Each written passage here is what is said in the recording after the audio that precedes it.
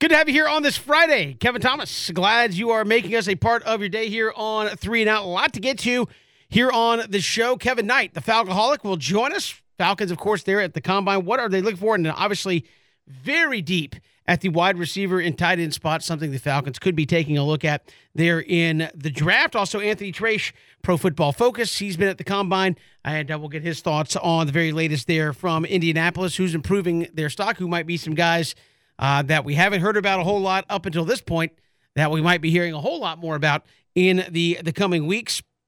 So they will both join us here in hour number one. Also, Connor Riley of Dog Nation will join us. We'll look at all the Georgia Bulldogs there at the Combine as 14, more than any other school by a pretty wide margin, and what they have a chance to do. I'm surprised to see some of the things that have already come out there with Georgia guys. Was it Jordan Davis saying he played up at like 350, 360 for most of the year there for Georgia, and saying, hey, I'm going to get down. I'll be down at 330. Thick.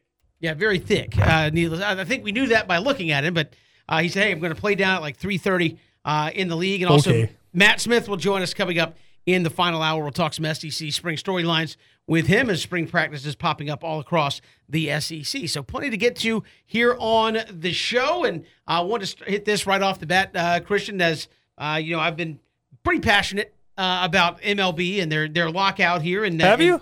Yeah, a little bit. I really don't like Rob. Rob. I guess I can call him Rob because Mike Trout called him Rob. There you go. He's like, Rob locked us out.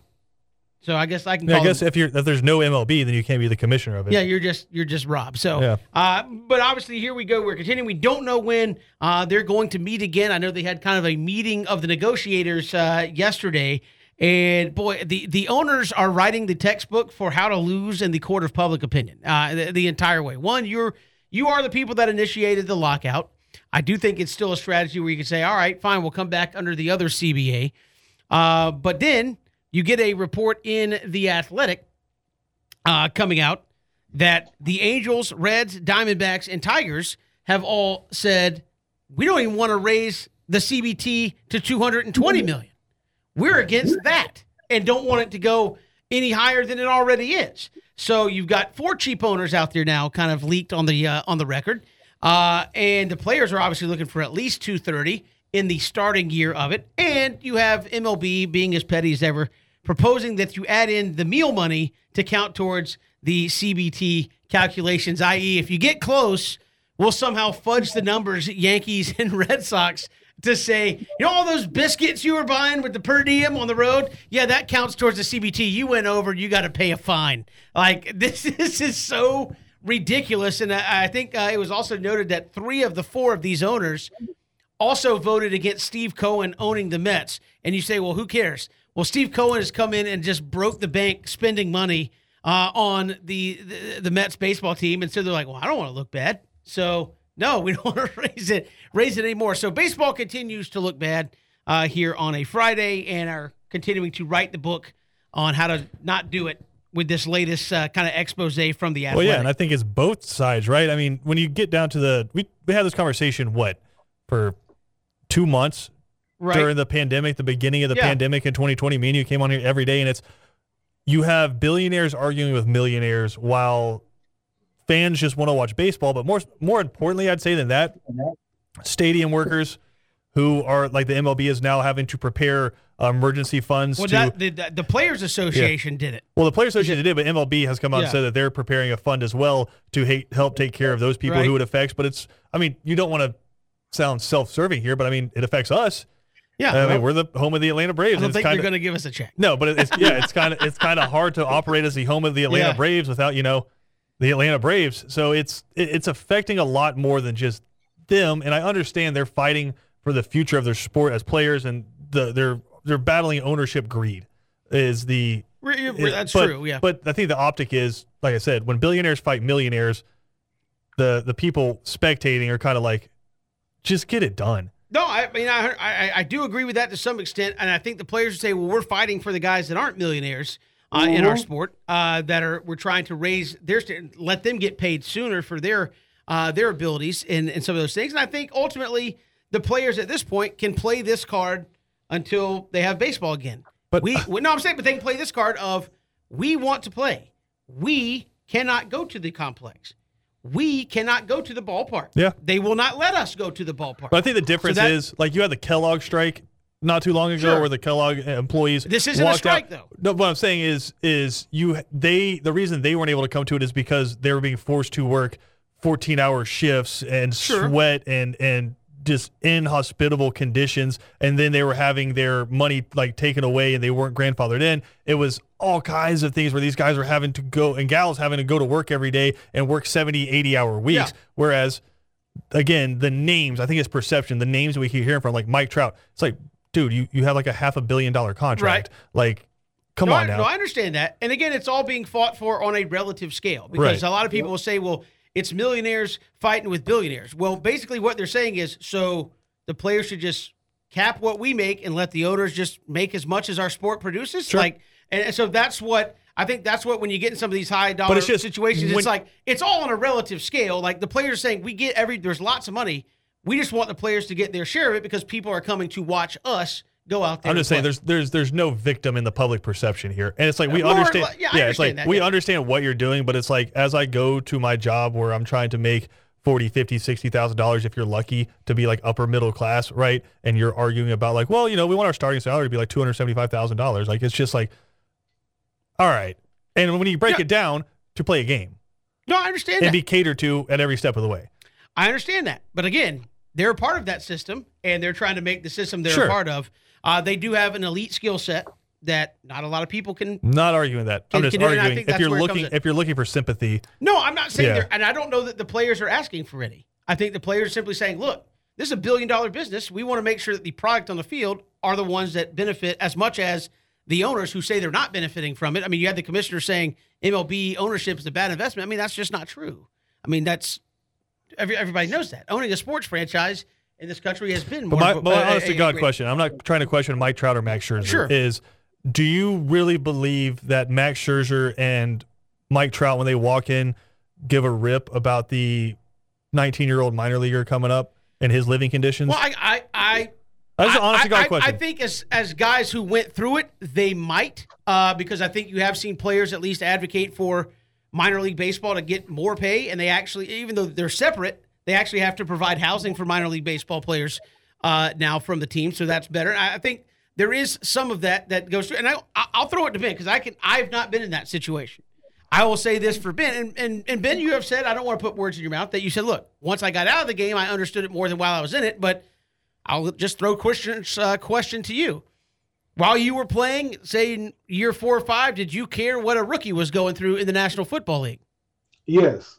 And the reason why I say yes is because I think sometimes we misconstrue what our responsibilities are as players. If I was a second-round pick and I never really understood what it was like to have to know every day if I'm going to have my livelihood of getting cut, see, I don't know what that's like because I was a high-round pick. But every sport is made up of the last guys on the roster. We know the marquee name. We know the Mike Trouts of the world. We know the Scherzers of the world. But they're 2 guys on a 26-man roster. The guys that make up the team are the guys that don't make $1 million a year. So I think that when I first come into the league, no, I don't really understand what those guys go through. But as I got older, I realized, dude, these dudes work just as hard. They sacrifice just as much. It's just the fact that where you get drafted or prestige or where you come from is going to have a lot to do with how people see you. So I give Mike Trout a lot of credit because he knows it's only one me, man. And I don't even make the freaking playoffs. And I am the face of baseball, right? People always talking about he wants to be a weatherman when he gets done. Yeah, he also can buy the Weather Channel when he leaves. So I think that responsibilities it gets more heightened as you get older because coming in as a rookie, I don't know what to expect in the second year, third year.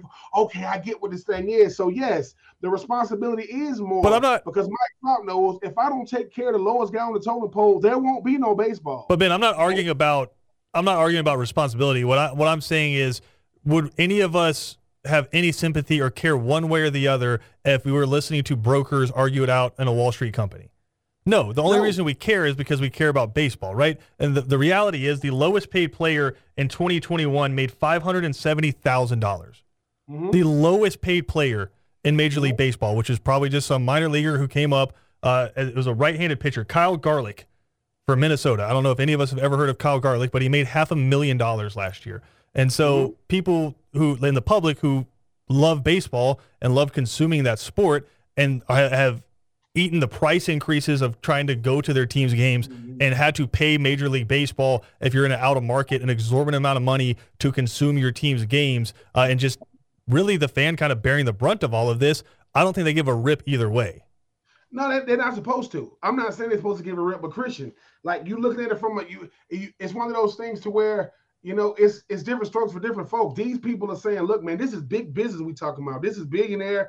Let me say, this is not billionaires versus millionaires. This is billionaires versus some millionaires and a bunch of thousandaires. A lot of thousands, a whole bunch of thousands. I would say a majority of them are millionaires because, like I said, Kyle Garlick made the least amount of money last year, and he made $570,000.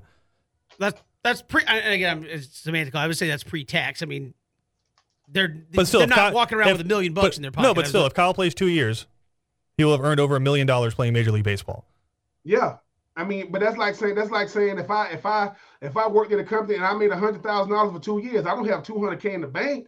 I'm gonna be spending this cheese. I know what I can see both sides of what you're saying, Christian. But like I said, understand this. The players tried to keep it simple. They gave the owners a mulligan, and the owners messed this up. Because I think what happens in these situations is you're not dealing with players that just, quote, play baseball and go home. No, they know what they bring to the table.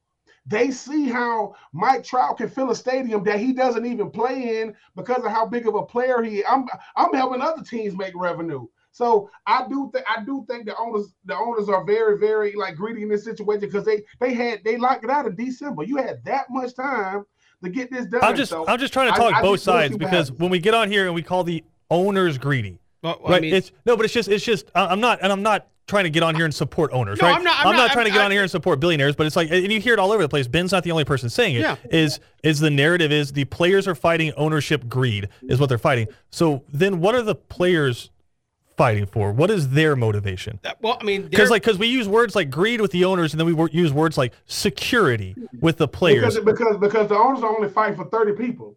The players are fighting for current players, future players, and former players. That's a CBA is not just for the current player. You're talking about former players that have played and future players who are coming. So it's 30 versus thousands of people. But what are they fighting for those people?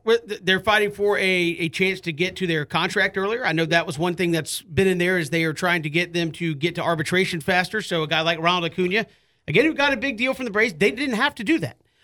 He has come up and played really well under the current system. I mean, you go to arbitration, he might get a few more dollars, but he's not going to get the contract that he would probably get as one of the top 10 players. Getting to arbitration earlier, right? Securing better contracts. Yeah. What are they fighting for?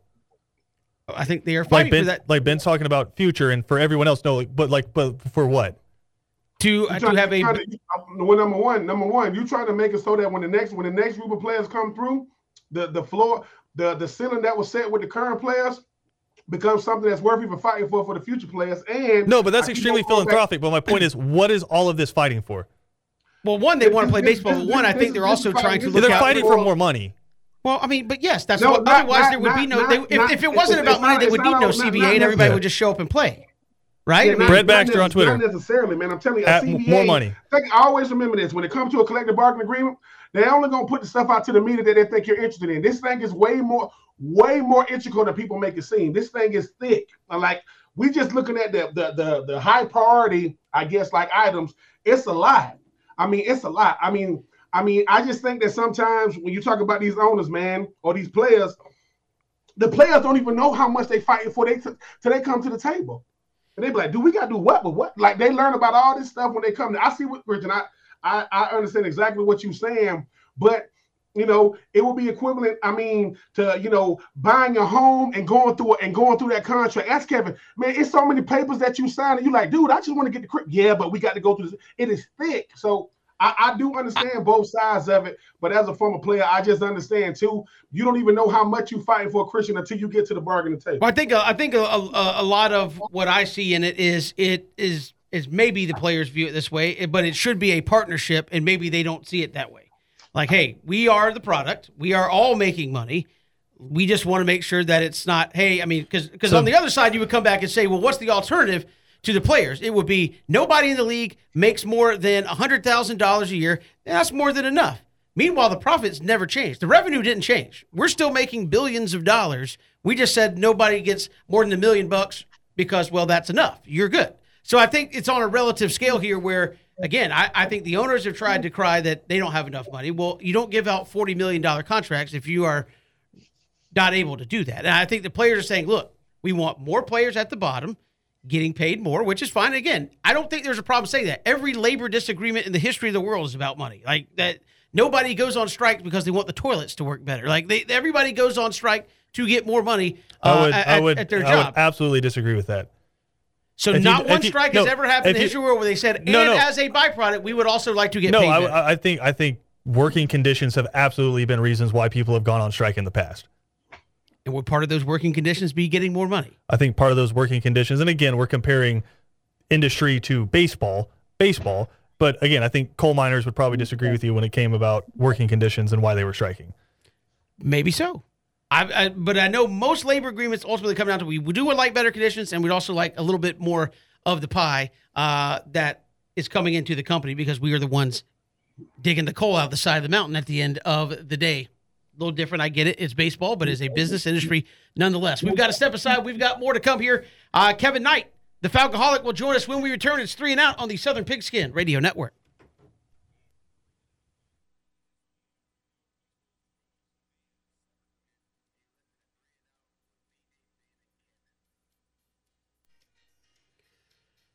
Good to have you back here, 3 and Out on the Southern Pigskin Radio Network. Kevin Thomas, BJ Bennett. Not here, Ben Troop in here on this Friday afternoon. Of course, the Combine going on there in Indianapolis this week. The Atlanta Falcons, number 8 overall in the draft, and a lot of things for them to look at. And joining us here on the program from the Falcoholic, Kevin Knight joins us here on 3 and Out. Kevin, welcome. How are you? Doing good. Happy to be on. Thanks for having me, guys. Yeah, man, appreciate you coming on. And the Combine going on, and for a team that needs a little bit of everything, it seems like, at least through the drills, looking pretty deep at a lot of key positions that the Falcons could be interested in here. Oh, yeah. I mean, it's obviously quarterback is the most controversial opinion based on my Twitter interactions over the past couple days. But, I mean, everything's on the table for them. I do think Terry Fontenot, the general manager, is serious about his best player available approach. I mean, looking back at the 2021 class, we saw them really focus on future-oriented picks. But yeah, in terms of positions, I mean, pretty much anything could be on the table.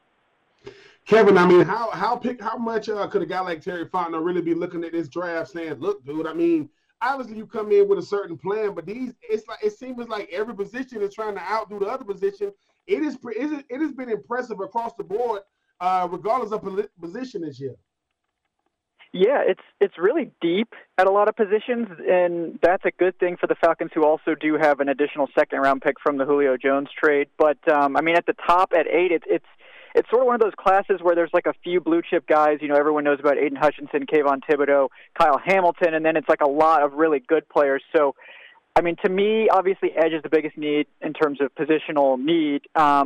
But I know there's been a lot of hype recently for a cornerback because of the way the board might fall with guys like Sauce Gardner, Andrew Booth, Derek Stingley possibly being there. I mean, the guy for me that I'd always be hoping for would be Kyle Hamilton, but let's be honest, he's probably not going to be there at 8. So, you know, looking at those other players, you know, Devin Lloyd is someone that's somewhat of a sleeper, and then I'm a big fan of Malik Willis as a future-oriented pick, but it really just depends. I mean, they've been very tight-lipped about their true intentions with that pick, and whether or not they're really considering the quarterbacks in this class is still sort of up in the air. Yeah, Kevin, when you're talking about Terry Fontenot, we've seen guys in the past for Atlanta obviously not be afraid to move up for offensive pieces and wide receivers. We've seen them do that a number of times. How do you think the Falcons are approaching this? I know you said they've been kind of tight-lipped about it, but they literally seem like they could just take the best guy available on their board, and it would be somebody that would help them win. Yeah, I think that's plan A, is to see what falls and then go after it. It's why, you know, despite a lot of fans sort of being against it, I think that they would consider Malik Willis, you know, if he's the best guy that's left there at that point. I don't think they're going to get aggressive in trading up for a quarterback or anything like that, or any position really, because that just doesn't seem like Fontenot's style as opposed to like a Dimitroff. But I think a trade down would be something that Fontenot would really consider as well, because like we were saying, this is a very deep class, particularly at edge, at wide receiver. two positions the Falcons really need. So I do think they'll strongly consider trading down if a quarterback is not the pick at 8. And the top guys like Hamilton's not there, Thibodeau, Hutchinson, those sorts of guys still aren't there. So I think obviously it takes two to tango with any sort of trade down, but I think that'll be a top priority too, because this roster, it just needs so much help. So getting a couple extra day 2 picks if you can would go a long way. How much did Calvin Ridley's absence last year really kind of affect the way Terry Fontenot and obviously the Falcons going to this draft, knowing that while Kyle Pitts wasn't incredible last year, only 1 touchdown in the regular season and essentially became the number 1 receiver? Yeah, I mean, I think it's tough with Kyle Pitts. Obviously, you see the overall production, and it's staggering in terms of a rookie tight end season. With the red zone, the whole Falcons offense was pretty poor in the red zone, and you could trace that back to a lot of things. A new scheme for Matt Ryan was part of it. He traditionally tends to be a little bit lackluster in his first year of a new scheme. It was the same way under Kyle Shanahan, same way under Steve Sarkisian. But there also just weren't any complementary players after Calvin Ridley stepped away. So it was really just Kyle Pitts as the primary guy. I mean, we would see him sometimes getting double or even triple teamed in the red zone. And it was sort of up to other guys like Russell Gage, who did end up coming on strong towards the end of the season, having a very good year overall. But other than that, I mean, it was a barren cupboard in terms of the weapons, and then the offensive line was obviously a huge issue. And when you get down into the red area, and you don't really have a dynamic receiving threat, and your running game is poor outside of Cordarrelle Patterson, there wasn't a lot to help Pitts get freed up. I do suspect that getting him more involved in the red zone is obviously a big part of their plans going forward. And I think improving the offensive line, run game, and adding some weapons, just if you could do those couple of small things, you could definitely help Pitts unlock that part of his game a little bit more. Kevin Knight, the Falcoholic, joining us here on 3 and Out. And Kevin, you've mentioned quarterback a couple of times, kind of jokingly, around this team. I know it's a topic of hot conversation with Matt Ryan, even Terry Fontenot and company were like, yeah, we love Matt. He's our guy. But if we see a guy, where do you think the Falcons are here with quarterback? Because it seems like if you keep Matt Ryan, which they obviously have for this year, the goal is to try to win right now. And you're in a division minus Tom Brady that appears to be open. Would you wait? And I say maybe it's not waste. Maybe that's a bad term. But would you use a first-round pick on a quarterback when you could take some other guys that could help you win right now, which, if you're keeping Matt Ryan, should be the goal, right?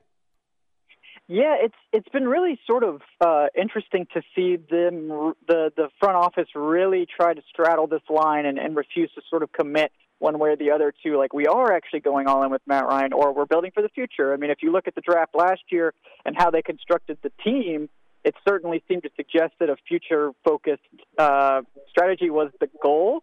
But again, they had no cap space last year, and I think, the first year of a new regime, they're just sort of, it's an evaluation year. So, again, even looking at last year, it's hard to predict. But, I mean, I think it depends on their board. I think if I'm a big fan of Malik Willis, I mean, I've been a fan of him for a long time. So his strong play at the Senior Bowl in particular made me confident enough to be like, I think going to Atlanta would be the perfect situation for him. Arthur Smith's offense would work great for his skill set. They don't have to force him onto the field early.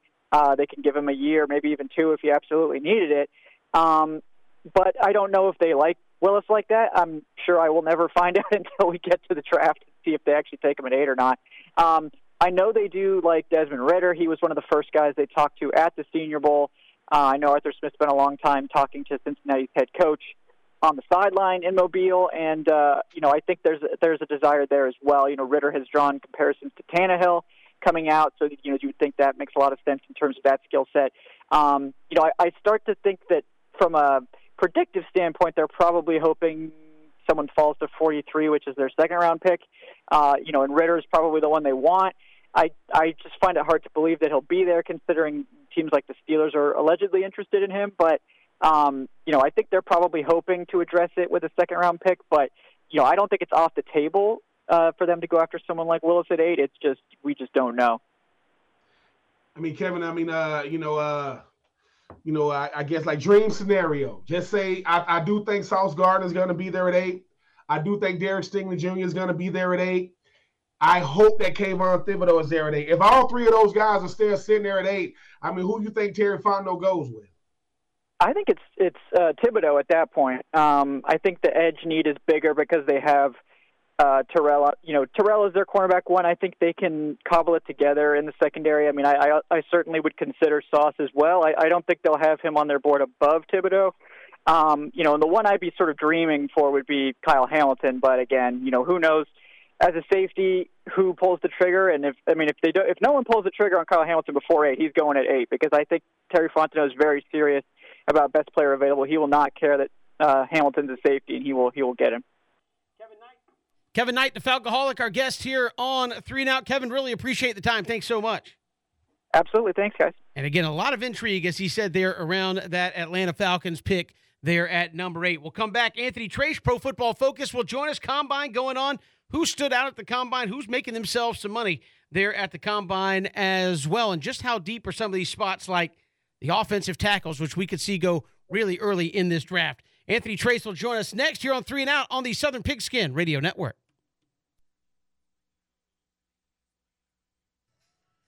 Good to have you along here, 3 and Out on this Friday afternoon. Kevin Thomas, Ben Troop, glad you're making us a part of your day. The Combine going on in Indianapolis, and joining us here on the program from PFF, Anthony Trace joins us here on 3 and Out. Anthony, welcome to the show. How are you?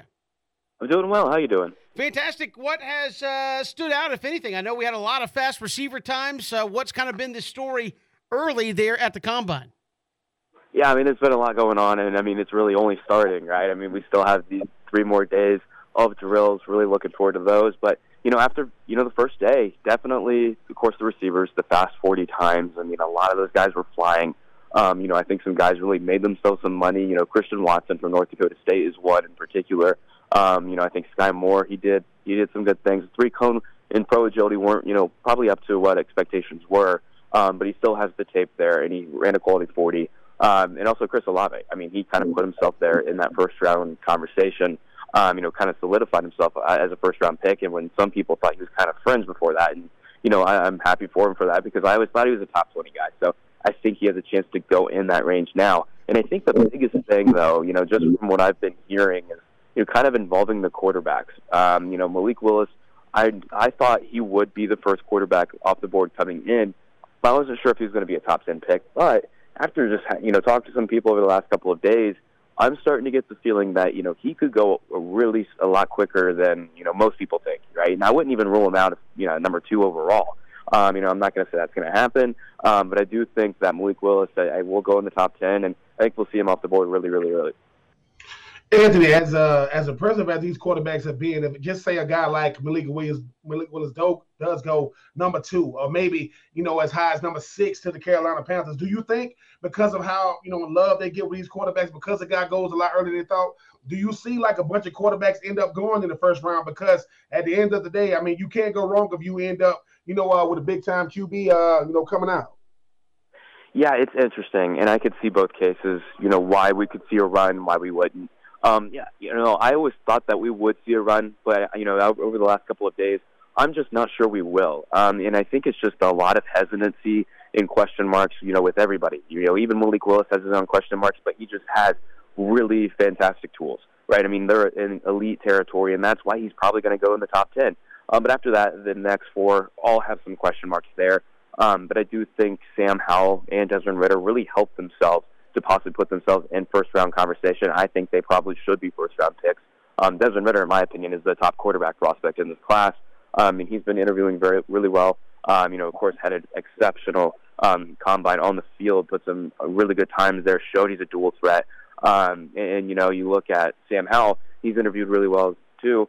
Teams have been impressed with him too. So I think those 3 quarterbacks, Malik Willis, Sam Howell, Desmond Ridder, I think they really helped themselves this week. Kenny Pickett, on the other hand, I don't think he did as much. I think the hand size thing in almost every situation, I would say up until this point, in every situation, it was widely overblown. But in this case, I mean, this is a pretty significant issue, I would say. I mean, NFL ball is bigger. He's looking at his hands, 8.5 inches, about half an inch less than any other quarterback in the NFL right now. So, I think it's going to be a tough situation for him, playing outdoors at times. We've seen that throughout Pitt. And, I think also, too, look at the way his game's kind of been, played at Pitt. I think it's going to be tough for him to translate to the next level. And I do think that he's been kind of, continuously falling over the last couple of months. In Matt Corral too. He did come in a little bit bigger than expected, but he still is a little bit smaller, and teams are going to be afraid, of that offense that he was in at Ole Miss. I mean, how long it's going to take him to kind of adjust to an NFL offense. So I think right now I would say 3 quarterbacks will go in round 1, maybe 4. But whereas before, I came here, I thought we'd see at least 5. Those get 5 guys off the board in the first 32. Anthony Traish, PFF, joining us here on 3 and Out, and you talk about the guys at the top of the draft, those offensive tackles. Obviously, it would appear Jacksonville probably going to go somewhere along that offensive line to help protect Trevor Lawrence. How deep are those guys? Obviously, they look very impressive talking to folks and standing up there, but Neil, Ekwomu, how do you kind of rate those guys out, and how deep are the prospects there along that offensive line? Yeah, really deep. I mean, there's a lot of quality guys there, and definitely Jacksonville is eyeing an offensive tackle there. Ike Ekwonu is getting some hype recently. I mean, he's shifted in the betting market significantly from 9-1 down to 4-1 to be the first overall pick. And, I've heard that he's very much in the conversation. They like, Ike Ekwonu just as much as they like Evan Neal, and it's going to be a tough decision for him. So, of course, there's a possibility that we could see Ekwonu as the first guy off the board. I think, too, you speak about the depth, and you look at some of the guys that are still going to be there, and, towards the end of round 1. I mean, Bernhard Raimann is one in particular from Central Michigan. I think he's an exceptional talent, one that's really not talked about enough, and I think he should probably go, 10 picks sooner than what he will at the end of that first round. So, this tackle class has loaded with depth, and, at the top there, it gets really interesting because, I think teams are going to have a tough decision to make. Well, I mean, mainly the Jacksonville Jaguars with Evan Neal, with Ike Ekwonu, and even Charles Cross from Mississippi State, who I think was the most improved tackle this past season. I mean, his movement skills are exceptional, and so it's going to be interesting to see where everybody kind of shakes out. But, I do think there is a good chance that we do see 3 tackles off the board within the first 6 picks. Carolina definitely wants a tackle. They really want to bolster that offensive line, and understandably so. I mean, it was really, poor last year, so I'm expecting them to go tackle, as I am with the Jacksonville Jaguars, and I think we could see another one fall in there, possibly to the Giants as well. So, it's going to be interesting to see where everything kind of shakes out. Anthony, I mean, as you mentioned, it's already been incredibly impressive when you think about the wide receivers, think about the tight ends. I mean, you think about the quarterbacks. But what are you looking forward to going into the weekend? Yeah, I'm really looking forward to seeing these DBs test. I think they're going to put up some incredible numbers. I think last night there I was out to dinner and we were watching the combine on the phone, and then all of a sudden these 45s, they just keep coming in, and we were freaking out, and we're like, this is incredible. And of course, some of them got adjusted, but I do think we're going to see that and then some with the DBs.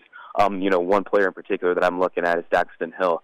He played the slot for Michigan this past year, was exceptional in that, produced very well, has been a top 10 graded player in the slot over the last couple of years. And looking at what he did in high school at the opening event, I mean, he clocked a 4.3 flat 40 and I think it was a 43.6 inch vertical. He was in high school. I think he's going to test exceptionally well. Kalen Barnes, the cornerback from Baylor, I think he's going to run an ultra fast 40, maybe the fastest 40 of the weekend. And then there's a ton of others there that I'm excited to see. So I'm really looking forward to the DBs. I'm really looking forward to every single group. There's no doubt about that. And, even the very deep edge group, I think, mainly Jermaine Johnson. I know there's been question marks about his ceiling from an athleticism perspective, maybe not up to the level of some in this class, but I still think he's going to test well. So I'm really excited for every single day, but the DBs, that's the group I circled when I was coming in. Anthony Traish, PFF, our guest here on 3 and Out as the Combine, as he said, rolls right on into the weekend. Anthony, we appreciate the time. Thanks so much. Of course. Thank you. Appreciate it. Anthony Traish joining us here. Has been the Combine going on, and it's kind of different from a lot of other events where people kind of view the NFL as like you gear up. This thing goes right in through the weekend and around. I think the DBs and the secondary folks are out there on Monday even doing their workouts. So this is one of those things where people usually it's like the NFL likes to have the big to do on like a Friday, maybe a Saturday afternoon. This thing's going on all week and into the weekend and the start of next week. Yeah, Kevin. I mean, and it's only getting crazier, right? Like, I mean, remember what was it? Well, a week removed that all the agents were saying they was going to boycott and none of the players was going to play. I mean, think about it. I mean, certain guys have said, Derek Singleton Jr. said, I'm going to boycott. I'm not going to do it. But we forget. Look, when one man won't do, another man when you. It's kind of what you said about MLB. Oh, you don't want to take that spotlight? Well, I'm going to jump in there and go ahead and get my shine because we're going to worry about the guys that did do it. And when you think about it, it gives a guy who's not a big name but got invited a chance to go out there and really show what he can do. But, Kevin, it has been impressive. I mean, you talking about Desmond Ridder, ran a 4.4. You talk about Chris Olave for Ohio State, ran a 4.26. I think, and I'm not going to butcher his name. One of the most impressive, the big tight end out of Maryland, man, ran a 4.52. And when he got done, he went like this. He's like, "Are they still sleeping on me?" I mean, it's a chance for you to go out there and really show off what you can do. Because certain guys, Kevin, unfortunately, certain guys aren't good athletes, but they're great football players. Certain guys are great athletes, aren't good football players. Certain guys are both, and you want to be able to show it. But so far, so good, man. Malik Willis, as he mentioned, throwing the rock. I mean, I'm sorry, Kenny Pickett, that your hands ain't big enough. I think that kind of stuff is ridiculous. He's been able to do all these. I think that kind of stuff is crazy. I was going to say, I was going to bring it up to you later in the show, but go ahead now since you brought it up. I mean, and again, maybe there is something to be said like, hey, it's harder to grip the football, whatever, and that leads to this, that, what have you. But when you hear something like that, and I know you have said, look, I've been the guy that people have said kind of weird stuff about. It's like, oh, the shoulders don't look like this, or why doesn't your elbow bend this way? Instead of like when you hear like, oh, he's got 8.5-inch hands, and that's like a half-inch shorter than anybody else in the league, and all that. What goes through your mind when you hear like that level of eval going on? Are we overdoing it, or does that have some real kind of metric to it? If I'm a team that wants him, I want to hear it all day. I want y'all to just get as far away from the dude as possible because I want to get him. And if you start talking about evaluations, I just think some of it is ridiculous. I mean, Lamar Jackson, Kyler Murray, Cam Newton, these dudes ain't ready. And what is going on since they got – Kevin, you know just like I know. All you need is one. It's 32 opportunities. I need one of them to take a chance on me and see what happens. And guess what? I'm pretty sure that since college is over, he has been using an NFL football. No more stripes on each end of it, right? And it looks like he was throwing the ball pretty well. It's almost like you're trying to – I told you, Kevin, you're trying to find every reason to say he's not that guy. Look at what he did for Pitt last year. So you telling me because the ball get a little bigger? Well, the players are getting bigger. The players are getting faster. The players are getting stronger. He's still one of the guys that got invited to the combine. Somebody's going to get him, and his little hands is going to be throwing a lot of touchdowns, and then what they going to say then? I understand. It's just weird to hear it when you start getting that into the weeds on some of the details on these guys, what teams will throw up as a potential red flag. We got more to come here on 3 and Out coming up next hour. Obviously, continue to look at the Combine. We'll also hear from Connor Riley of Dog Nation. George is well represented there. Matt Smith, SouthernPigskin.com will join us in the final hour. Look at some SEC spring storylines, I should say, as well. It's 3 and Out on the Southern Pigskin Radio Network.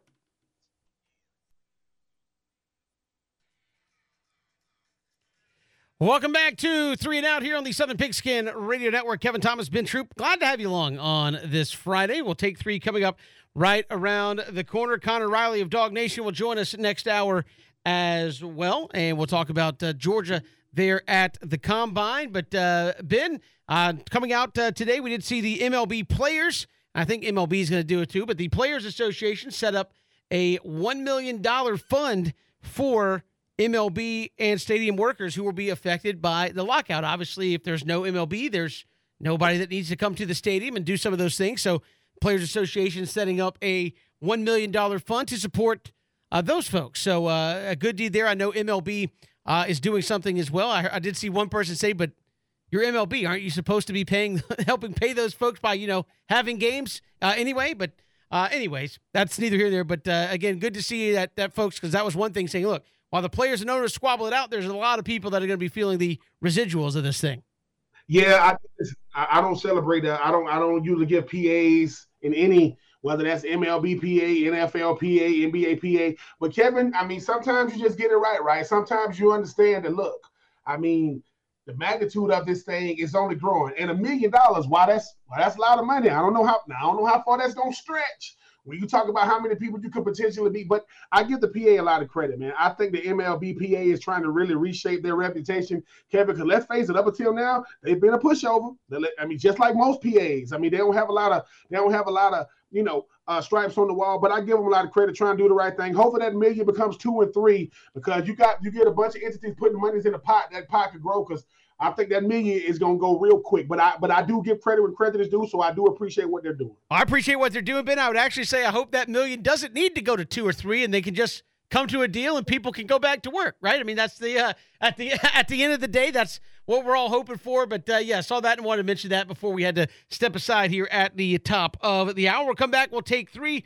Big weekend in college basketball. We'll look at the NFL Combine this weekend. Connor Riley, Dog Nation, set to join us coming up in hour number 2 as well. Hit us up on Twitter. Love to hear from you at Pigskin Radio. We're streaming live as well at ESPNCoastal.com. Good to have you back here, 3 and Out on this Friday. Kevin Thomas, Ben Troop, glad you're making us a part of your day. So much to get to here in this second hour. We'll hear from Connor Riley of Dog Nation in just a little bit. We'll also get the latest from the Combine coming up in this hour as they have just gotten underway the last couple of days, and we'll go all the way back around through Monday. So a lot to get to there this hour as well. But what we like to do every day at this time, we like to take 3. We'll do that now here on 3 and Out as we bring in Ben Troop. Ben, we take 3. Take 1, Coach K.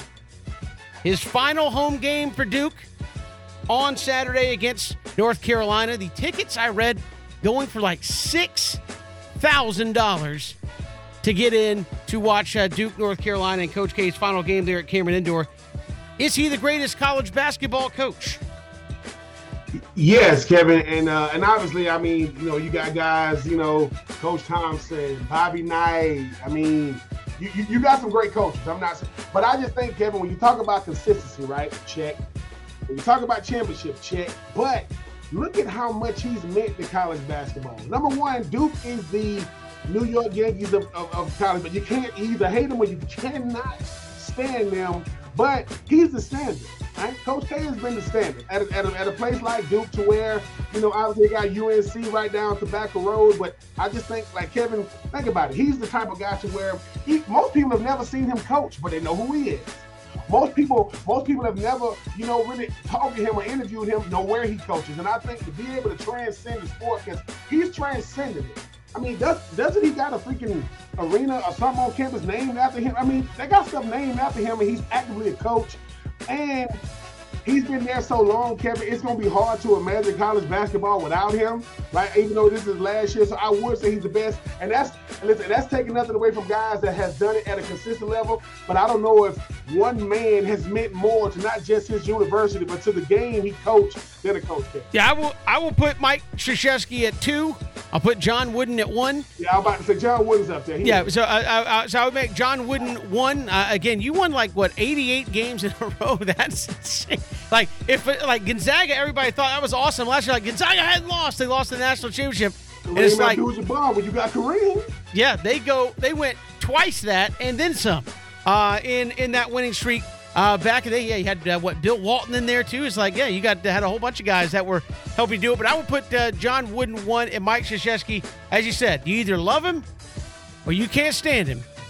There, he is number 2, and what he has meant to Duke basketball and college basketball, I think, is immeasurable. Again, even if you don't like him or you do, you know who he is. You know what he's meant to the game of basketball. And Ben, they always say you don't want to be the guy who follows the guy. Oh yeah. And I know that may not be too much fun there in Duke next year. But look, I think it's going to be Kyle Singler who's going to take. I'm trying to think who they named to take over there for Coach K.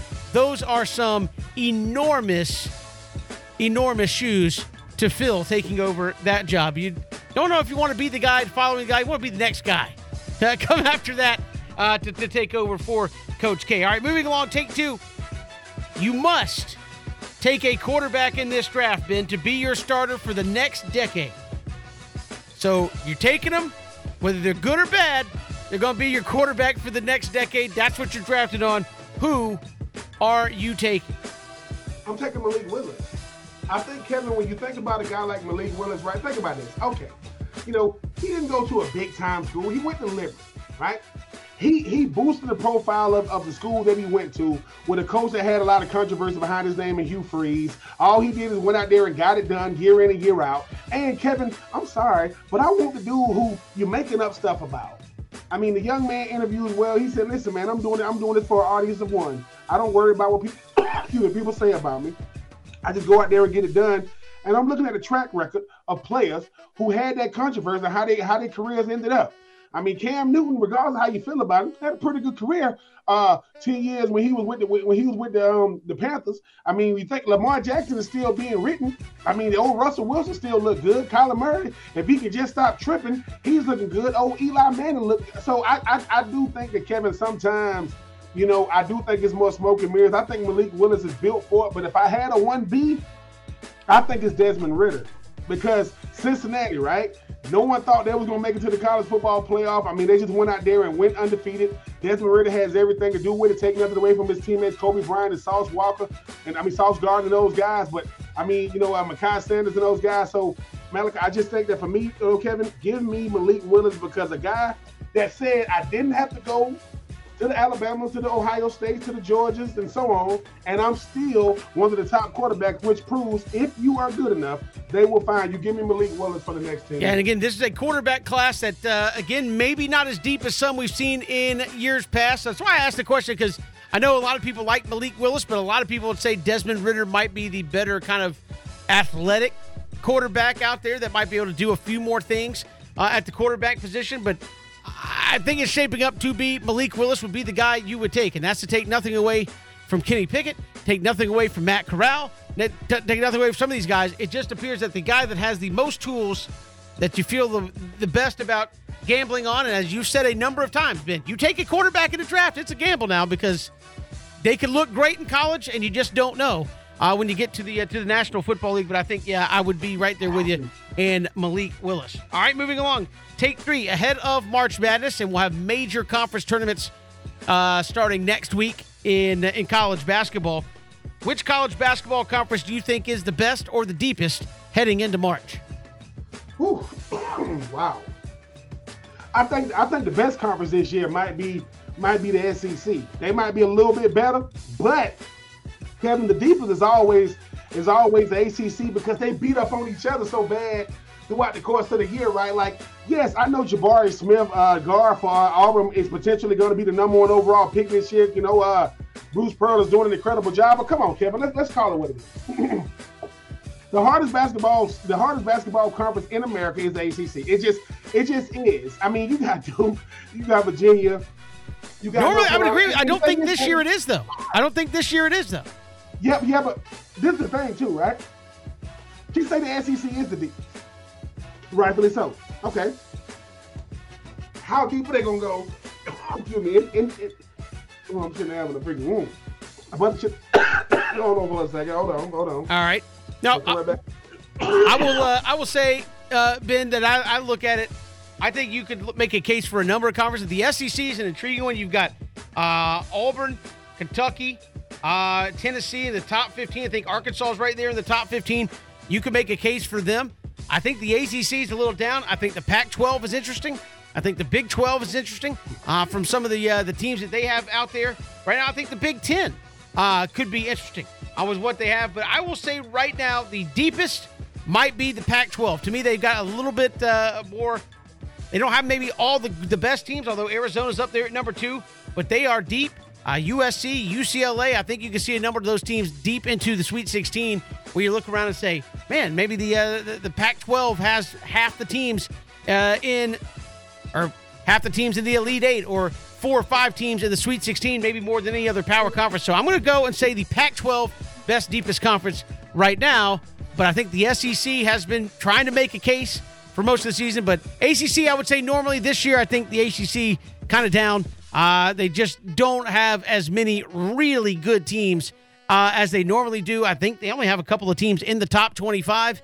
And I think maybe even only 4 in the total, counting the top 25 and others receiving votes. So you're talking about a conference, the ACC, that prides itself on being an 8 or 9 bid league. And I don't think they've got those teams this year that just make you go, whoa. So I'm not going to play on the ACC. I'm going to say the Pac-12 deepest heading into the tournament. I mean, it might be, Kevin. I mean, you might be right, but I just think that the gauntlet of the ACC, right? Isn't Georgia Tech, wasn't they regular season ACC champions last year? And I think, or tournament champions or something like that. I just think that sometimes, Kevin, we just expect the ACC to be loaded. And when it's not, they're not as good. No, dude. Like, every team has ebbs and flows. Is Kentucky good this year? Yes. Is Auburn good this year? Yes. Is Tennessee good this year? Yes. But guess what? Are those teams going to be around when it matters? Probably not. I mean, I don't know. I think that's what, if you're the SEC, you hope it's somebody. I mean, you'd hope maybe Kentucky, but can Auburn be a team that shows up there at the Final Four? They've been one of the top teams in the country, and I do think, Ben, what you just said is an interesting kind of detractor to the SEC in basketball. Is like, we've seen runs before outside of teams not named Kentucky. I mean, Florida had their little run, and they've kind of fallen back. Have not been heard from since. Yeah, and so I think you look at it and say Kentucky makes sense. But who, when you see an Alabama or when you see an Auburn, when you see a team like a Tennessee or an Arkansas, who's there that's going to make that Elite Eight Final Four run? I don't know. I don't know. It's like a believe it when you see it kind of thing, I guess, with some of those teams moving into the NCAA tournament. That's Take 3. We do it each and every day at this time. So much to get to this hour. Look at the NFL Combine this weekend. Also, Connor Riley, Dog Nation, will join us. We'll look at the Georgia players specifically at the Combine. And, Ben, we talked about it from the jump. You talk about Jordan Davis saying he played most of last year at 360 and going to move, and he was still moving around pretty good and going to move down to 330 pounds in the National Football League. That is a scary proposition. We'll get to that a little bit later this hour as well. This is 3 and Out all across the Southern Pigskin Radio Network.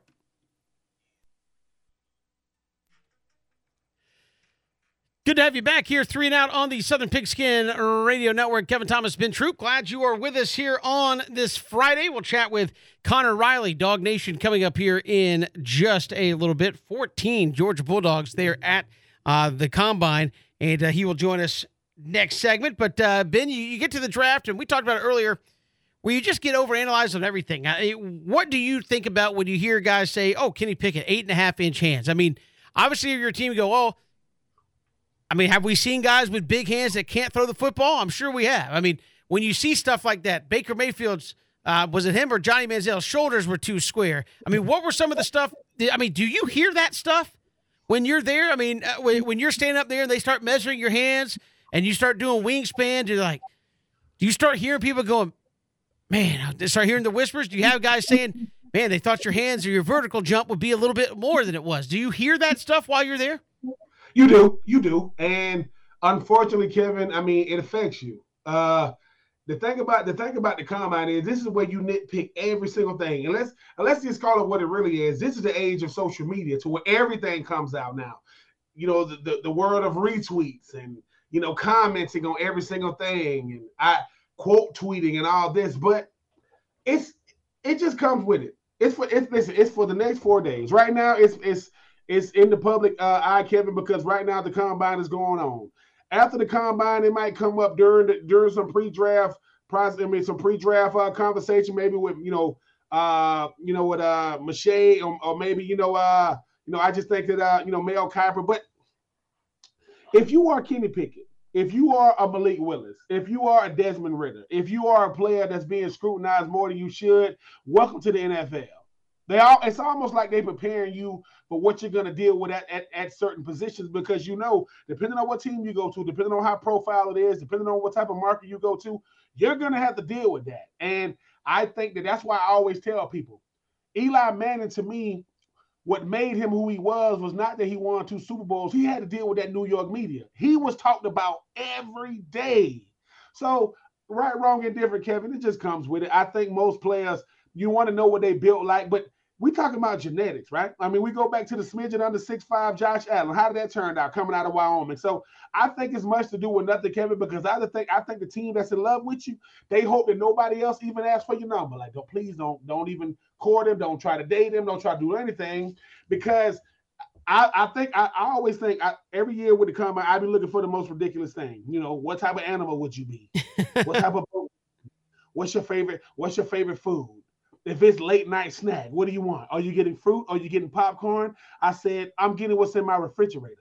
That's what I'm getting. I think that looking back on it, it is ridiculous, but you have to deal with this stuff. Like, I mean, if your hands are 9.5 inches, they say, stretch them out a little bit more. Look, man, I can catch the ball. I can throw the football. I can block. I can run. And I just think that, people think that, hey man, how ridiculous can the combine be? Oh yeah, listen, this is only the stuff that gets out. You notice the only thing comes out from the high profile players. Could you imagine what a guy who might not even get drafted is being asked? Think about him, a guy that didn't go to a P5, that we don't really know who he is. If they doing Kenny Pickett like this, the last quarterback that got an invite, oh my God, they probably asked him what they said. Listen, man, you got a pink shirt, yellow shirt, green shirt, go. Like what are we talking about? But Kevin, that's what it is. I mean, right now, right? Remember when the draft was 2 days? Now it's 3 days. It's gonna end up being each day. It's gonna have its own day. I mean, you're gonna have 7 days worth of draft coverage, and we're gonna tune in for every day. But hey, man, welcome to the combine. Welcome to the freak show. To where, hey, man, it's a meat market. You got guys walking around in boxer briefs saying, I think he got too much hair on his chest. It's crazy. But Kevin, just like I know, if you're going to invest in something that could potentially be your face for the next 10 years, I want to know every single thing about you. I mean, that's fair enough. I just when you see stuff like that, it's like, okay, so Kenny Pickett's hands aren't as big as you think. Like, what's he going to do about that? That's one of those things where it's like, hey, you're not as strong as we thought you were. Okay, I can fix that maybe. Yeah. I can fix that, but my hands are not big enough. Like, there's nothing I can do about some of that stuff. I did see you were tweeting about the guys running last night at wide receiver spot. I mean, you had 8 guys sub 4.4. That is blazing. And again, it's straight line. It's no pads, but still, you have 8 guys that are picking them up and setting them down. Sub 4.4 guys that at a premium spot like wide receiver where everybody is hunting speed out there. George Pickens, to me, is probably the most impressive, being a guy that missed the entire year, for the Georgia Bulldogs to come out there, 200 pounds, running a 4.40 40. That's impressive. I mean, that is, because he hasn't played football in a while. He's full go for the combine. He was going to be a full participant, because he's not in the position to be saying, hey man, I'm waiting to my pro day, because they're going to be thinking that maybe he has more of a lingering injury. But all of them it's a bunch of guys that were impressive. And let me say y'all this. I know these receivers got y'all thinking, oh man, anybody can run a 4.3. No. Bunch of receivers. About 8, 9 of them ran 4.3, 4.4, some 4.2s. Chris Olave, young man, you should have just ran on out. 4.26, just keep running. Just don't stop. Just run, go back, go change clothes, go shower, go back to the. But I'm happy for all of them, Kevin. I think that it's showing that, hey man, the most elite athletes on the field, they play on the outside. Cornerbacks, you notice that the receivers go first to show those DBs what they're going to be dealing with. And Prime is coming. They're going to call Jackson State, hey, Prime, you think you can come up here? Man, I'm here. So the DB's going to be last, right? Save the best for last. Michael Irvin out there with an extra medium shirt on, tucked in, because we got to show he's been lifting. But, hey, man, Kevin, some of these guys are impressive. Like some of the tight ends. Isaiah Likely looked really, really impressive out of Coastal Carolina catching the football. These guys came to compete, and fortunately, if you're on the roster now and you got millions next to your name, and you got a rookie that's 21 that's putting up those type of numbers, don't buy that new house. You might want to rent it. Don't buy a check, because you might have to be changing. You might be changing locations here soon. Yeah, and again, it is interesting, as you said, where some numbers just pop out at the combine, where he's like, hey, 4.2, as you said, you almost don't need to do anything else at that point. If you got the college tape, you're obviously good enough to come to the combine. You drop a 4.2, as you said, let me just go talk to some teams and I'll be on my way at the end of the day. And I think we've seen some of that with the bench press, where it's like, hey, at some point you're just showing off, right? You see those guys. Was it Vita Vea? We're just sitting there. It's like, I'll just keep going. You want me to keep going? Like, am I good?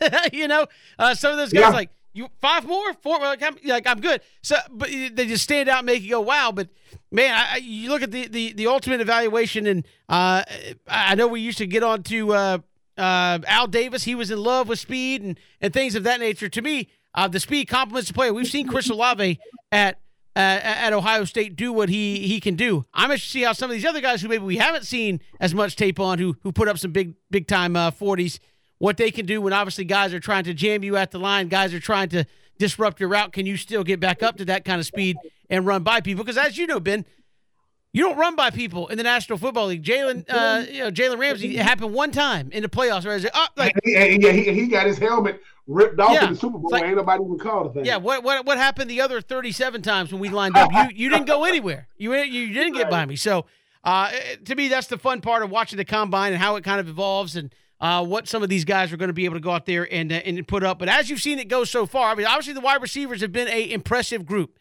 Does that make you feel better if you're a Falcons fan about this draft, knowing that, hey, so far, offensive line guys have looked really good in terms of walking off the bus. The wide receivers, there's 4 or 5 guys that have put up really good numbers thus far. Makes you feel like you have some choice there at number 8, and it's not just, well, we'll see who falls. No, when it could be a situation. We talked with Kevin Knight earlier. When it gets to 8, you might actually have some choices, not just be like, well, that's the best guy, we're going to take him. It could be like, oh, there's 2 or 3 guys that we really like. Let's take the one we want.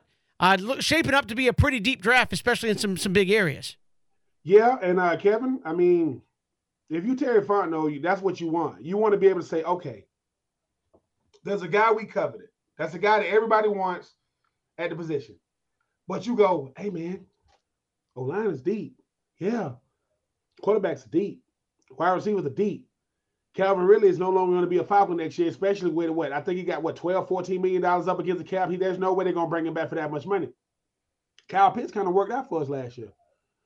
We know that we got a chance to win the division if we can get one, Matty Ice upright, get us some offensive help. Well, I mean, you know what's helping these receivers? Justin Jefferson. I mean, Jamar Chase. These boys coming out ready. So this notion of, oh, you got to give them a year. So Chris Olave and Garrett Wilson and, Trayvon Burks, these boys can come in ready to go right now because you know they're going to feed them the rock. How do you get a guy ready to throw him the ball? What did he say on any given Sunday, Kevin? How much you pay that 300-pound blocker? Let him block. Put him out there, and let's see. But if you Terry Fontenot, it makes your decision easier because let's face it, as long as Terry Fontenot is going to be the GM for the Falcons, he's going to be drafting a lot of offensive guys because that's what Atlanta's known for. But, yeah, I think he's in a good situation. Now, if he gets a quarterback now, we both going to be like, what? Like, really? But O-line, the D-lineman, they about to be up next. I know that Aiden Hutchinson and Kayvon Thibodeau, those guys about to be up next. But yeah. So far, so good. Most of these position groups have been very, very impressive. Yeah, Ben, I'm trying to think because I know that's been a point that everybody's talked about, and I'm trying to sit here and think, like, is there a quarterback in this draft that if he was there, like, I couldn't pass on? I don't think there is. Like, knowing I have Matt Ryan, like, I don't think there's a quarterback that I'm willing to go ahead and draft, forgetting about all the other stuff that I need in this draft. Like, I would even say if it's Malik Willis, if he's there at 8 and I'm the Falcons, I'm still probably not taking him because, again, if you do that, why did you keep Matt Ryan around, right? And I know you can say, well, he can – no. You drafted a quarterback number 8. You decided to keep Matt Ryan over Julio Jones. Go get Matt Ryan some help and try to win this thing because windows are small. Windows are tight in the National Football League in terms of chances to go out there and win. You decided to keep Matt Ryan. Why'd you keep him? Let him go play quarterback to kind of steal what you just said and give him the opportunity to go out there and get you into playoffs next season. We got more to come. Speaking of the Combine, Connor Riley, Dog Nation will join us. There's a lot of UGA guys walking around there in Indianapolis. We'll break it down with him next here on 3 and Out on the Southern Pigskin Radio Network. Good to have you along here, 3 and Out on this Friday. Kevin Thomas, Ben Troop, glad you're making us a part of your day. Busy week in Indianapolis at the Combine. Busy weekend upcoming at the Combine as well. A lot of Georgia Bulldogs going to be on hand there. Ben Troop, 14, making their way through Indianapolis. Here to help us with all of that and who could be looking at some big paydays. Connor Riley, Dog Nation, joins us here on 3 and Out. Connor, welcome to the show. How are you? Yeah, thanks for having me on, guys. Doing great. Seems like Georgia's making news every day up there at the Combine with how many guys they have up there. Yeah, I know, and I know George Pickens turned a lot of heads last night with his 40. I mean, how much of George Pickens and the NFL interest, I mean, there was going to be some anyway, but how much is that increasing day by day with every workout he does and everything he was able to do at the Combine, showing that he's healthy? Yeah, I think he pretty clearly solidified himself at worst as, I think, a second-round pick there with how he tested athletically. I think for those who follow Georgia, 4.47 for Georgia is a great time. I think in comparison to some of the other first-round receivers, I think if that was, in that right at 4.4 range or even maybe 4.39, I think it really would have opened some doors for him to getting into the first round because there's not a ton of separation between, say, the fourth best receiver and, say, the seventh best receiver. And so I think for George, what yesterday really showed for him is even a year out from his knee injury, he's an incredible physical specimen. And I think anyone who watched him and watches his tape knows he's a much better football player than he necessarily is an athlete. And so when he's able to test the way he did yesterday, I think that's a very encouraging sign for his future. And I think even if he doesn't end up going in the first round because of the depth of wide receiver in this class, I think he's going to make an NFL team very, very happy when he is selected in April. Connor, the one thing that stood out thus far with all these Georgia guys, every time they get interviewed, they keep on talking about how Georgia prepared them, for this moment. They treat us like it's an NFL, environment. I've seen Devontae Wyatt saying those type of things. Just talk about how much they're embracing what Kirby Smart is selling at the university. Yes, they finally got over the hump with the national championship, but no one's making them get up there on these podiums saying these type things. They're not on Kirby Smart's list as far as like a pay list. Talk about just how those guys are up there really selling the program in Athens. Yeah, I think it speaks to the culture that Kirby Smart has built where these guys know and understand that what they've done at Georgia for the last 3, 4, in some cases 5 years has really prepared them for this moment and prepared them for the NFL. They understand the rigors and the physicality that comes with not just, playing the SEC, but doing it at an NFL-type level. And so when you have 14 guys going to the Combine, tying the record for the most ever sent by a single school, it clearly shows that you're doing something right in terms of developing NFL talent or at least having sort of an NFL-like atmosphere around your program. And so I think, they understand whereas some other programs are more star-driven, they are more, top echelon guys. At Georgia, you've got to earn it. You've got to work in practice. Dirty hard work in the dark is a phrase this team has really adopted this past year, and I think that shows up. Look at some of the guys that are going to be first-round picks potentially for Georgia. Obviously, Nakobe Dean, Trayvon Walker, those guys were 5-stars coming out of high school, but Jordan Davis was a 3-star that a lot of people in the recruiting industry thought was going to be an offensive tackle at the collegiate level. Devontae Wyatt went to community college for a year and was not a relatively highly thought-of prospect coming out. And for those two to turn themselves into potential first-round draft picks, and I do think if Jordan and Devontae test well tomorrow, I think they're going to be first-round draft picks. I think it just speaks to the culture that has been built at Georgia, and I do think these guys recognize that the Combine is an opportunity to pay that back and show that, hey, we're here because of what we went through at the University of Georgia. Connor Riley, Dog Nation, joining us here on 3 and Out. Connor, you mentioned Jordan Davis. I know he had his chance at the podium yesterday, saying he was up at, 350, 360 there at the University of Georgia, going to try to play at 330 in the National Football League. Does that help his case that he can obviously be as athletic as he showed at 360 pounds and is planning on being at 330 in the National Football League? Yeah, I think weight is always going to be a thing with Jordan Davis. It is always going to be something that he has to monitor. I think the 4 years that he was at Georgia, I think pretty clearly showed that. And I think you can even look at this season, and he's talked about how he was not in the best shape in that first Alabama game, and I think you go back and watch the tape.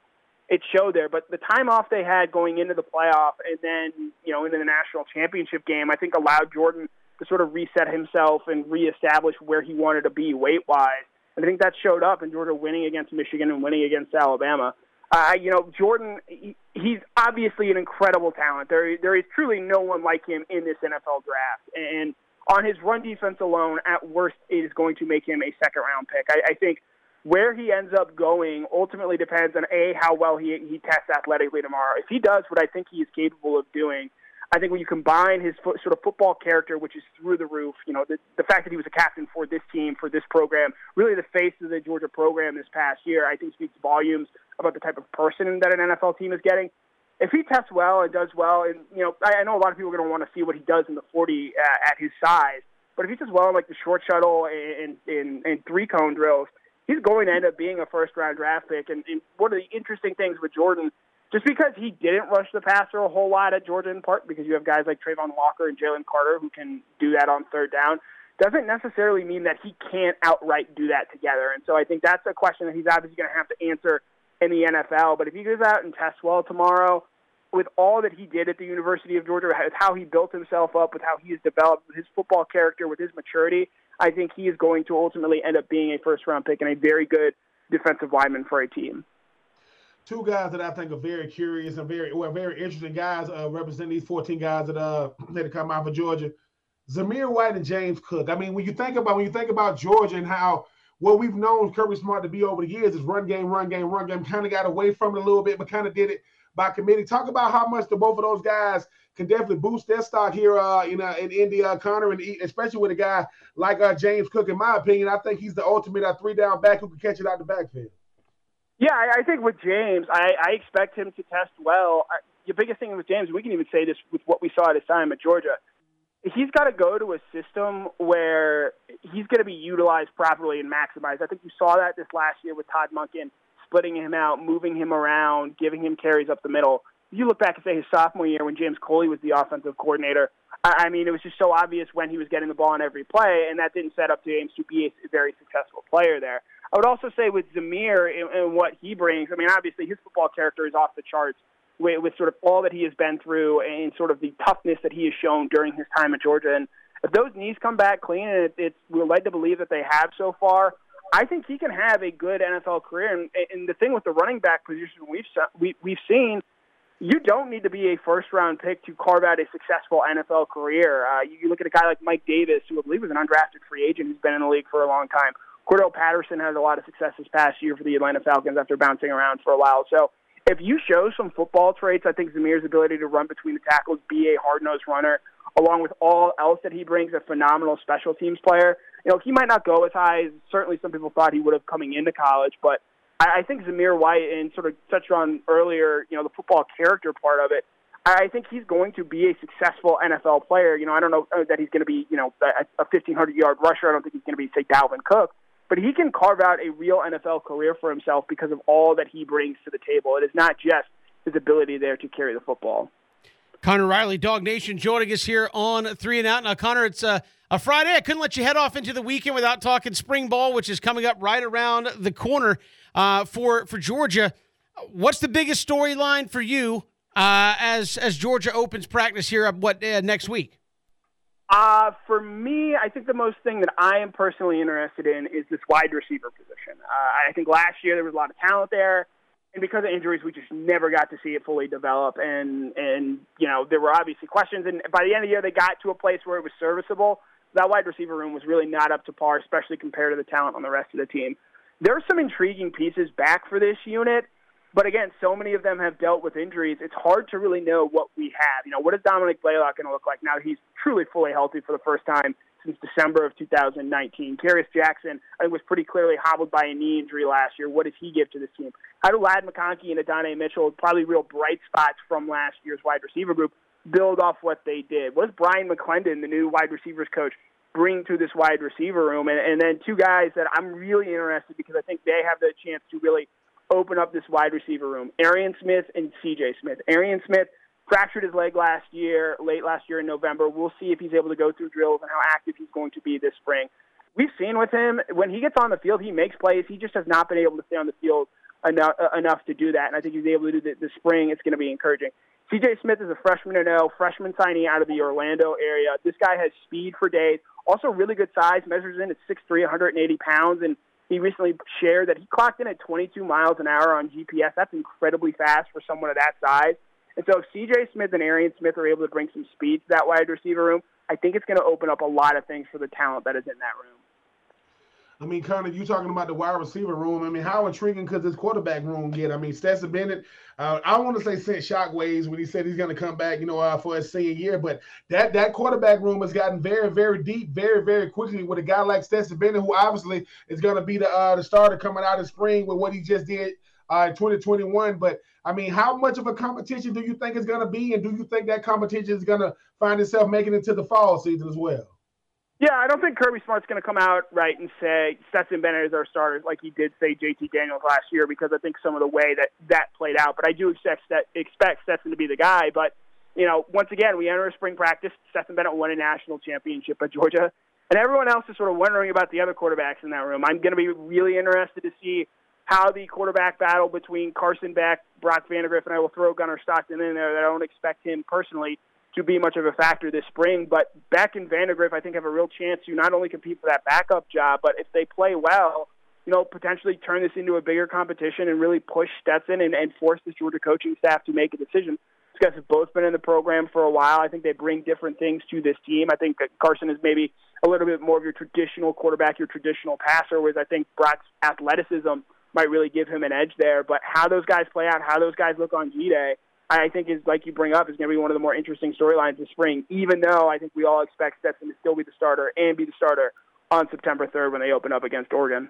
Connor Riley, Dog Nation, our guest here on 3 and Out. Connor, appreciate the time. Thanks so much. Yep, thanks for having me on, guys. Appreciate it. Connor Riley joining us here on 3 and Out. We've got a lot more to get to here on this Friday. It's 3 and Out all across the Southern Pigskin Radio Network. Good to have you back here, 3 and Out on this Friday. Kevin Thomas, Ben Troop, Matt Smith will join us coming up in the final hour of the program. We'll look at some spring storylines there from the SEC. We'll look at get Ben's thoughts there on the SEC coming up in the spring. Of course, the Combine continuing on. You had 8 receivers go sub 4.4 yesterday at the Combine, and we are just getting cranked up with workouts there in the National Football League as they get ready for the draft. But Ben, obviously we're getting ready for college basketball as well. Major conference tournaments coming up next week. They want to give a shout out to the Savannah State men's team. They are in the conference semis tonight. Had a big upset last night. They will play Morehouse tonight in the SEAC conference semifinals. And earlier today, the Savannah State Lady Tigers, they beat Albany State 73-59 to move on to the championship game. So they will play for a conference title tomorrow. So a couple of local teams with a chance to, one's going to play for the conference championship. Another one's going to play for a chance to play for the conference championship later tonight.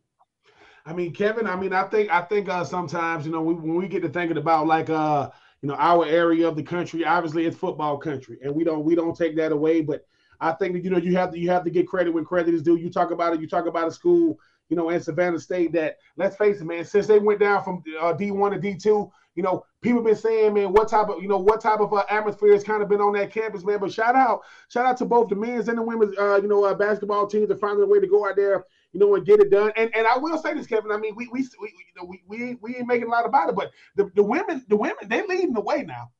They've been doing it all year long. And Kevin, just like I know, what you want on the college campus is kind of like a high school atmosphere when it comes to sports. Because, the ladies are always saying, guys, y'all just get all the fanfare because y'all the guys. Y'all ain't doing what we doing. If you go to Savannah State this year, hey, man, they saying, man, y'all looking forward to y'all opponent, man. We trying to keep pace with the lady, with the Lady Tigers, man. We trying to make sure. But shout out to both Savannah State squads, man. Find a way to get it done because, Kevin, as we always talking about, exposure is the key. And listen, as long as you win, you're going to keep going. And obviously, Savannah State, men and women finding themselves on the right side of this thing right now. Yeah, absolutely. And they continue on. I believe Georgia Southern still moving on in the Sun Belt tournament. But I think I saw Jared Binko State was the first time both men's and women's teams had advanced in the same season in the conference tournament. So they're breaking a little history there as well at Georgia Southern. So a fun time of year, Ben, when you get to these conference tournaments, you just never know what in the world's going to happen. I mean, I think that's what makes this part of the year so much fun is that,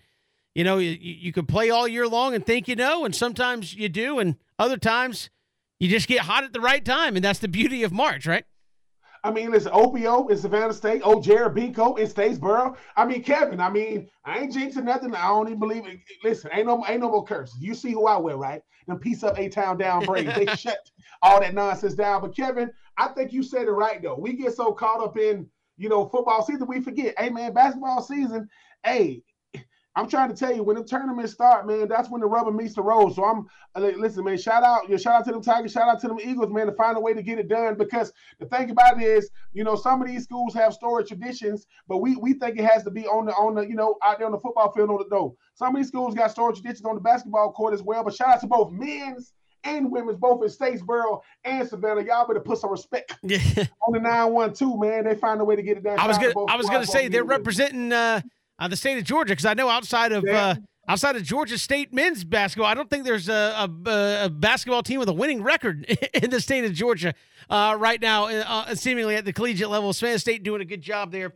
getting the job done come conference tournament time as well. We've got so much to come here in the final hour of the program. Again, we'll keep looking at the Combine. A lot to talk about when it comes to the SEC and those spring storylines. I know Georgia, we've talked earlier, Ben, they bring back a lot, and they will certainly be the hunted there in the East. Alabama, Texas A&M, a lot of things to figure out there as well. We'll talk with Matt Smith when we come back from SouthernPigskin.com. We'll get his thoughts on the Southeastern Conference as he sees it. Always good to talk with Matt. He'll probably know how many days and minutes there are until the first kickoff of the season and who it is. Like he just is all about that life when it comes down to it. Listen, Matt, you know Kevin, he gonna say, listen, Kevin, he'll throw a stat out there to kind of mess you up with your next question. Like, well, Kevin, the last time Georgia had this many guys in the national championship was back in 2007. Right before the economy took a turn for the worse. Like, come on, Matt, man, like keep it strictly football. But I think now, though, Kevin, I'm not gonna ask, but I think Matt might be a daddy now. We might have to check him out.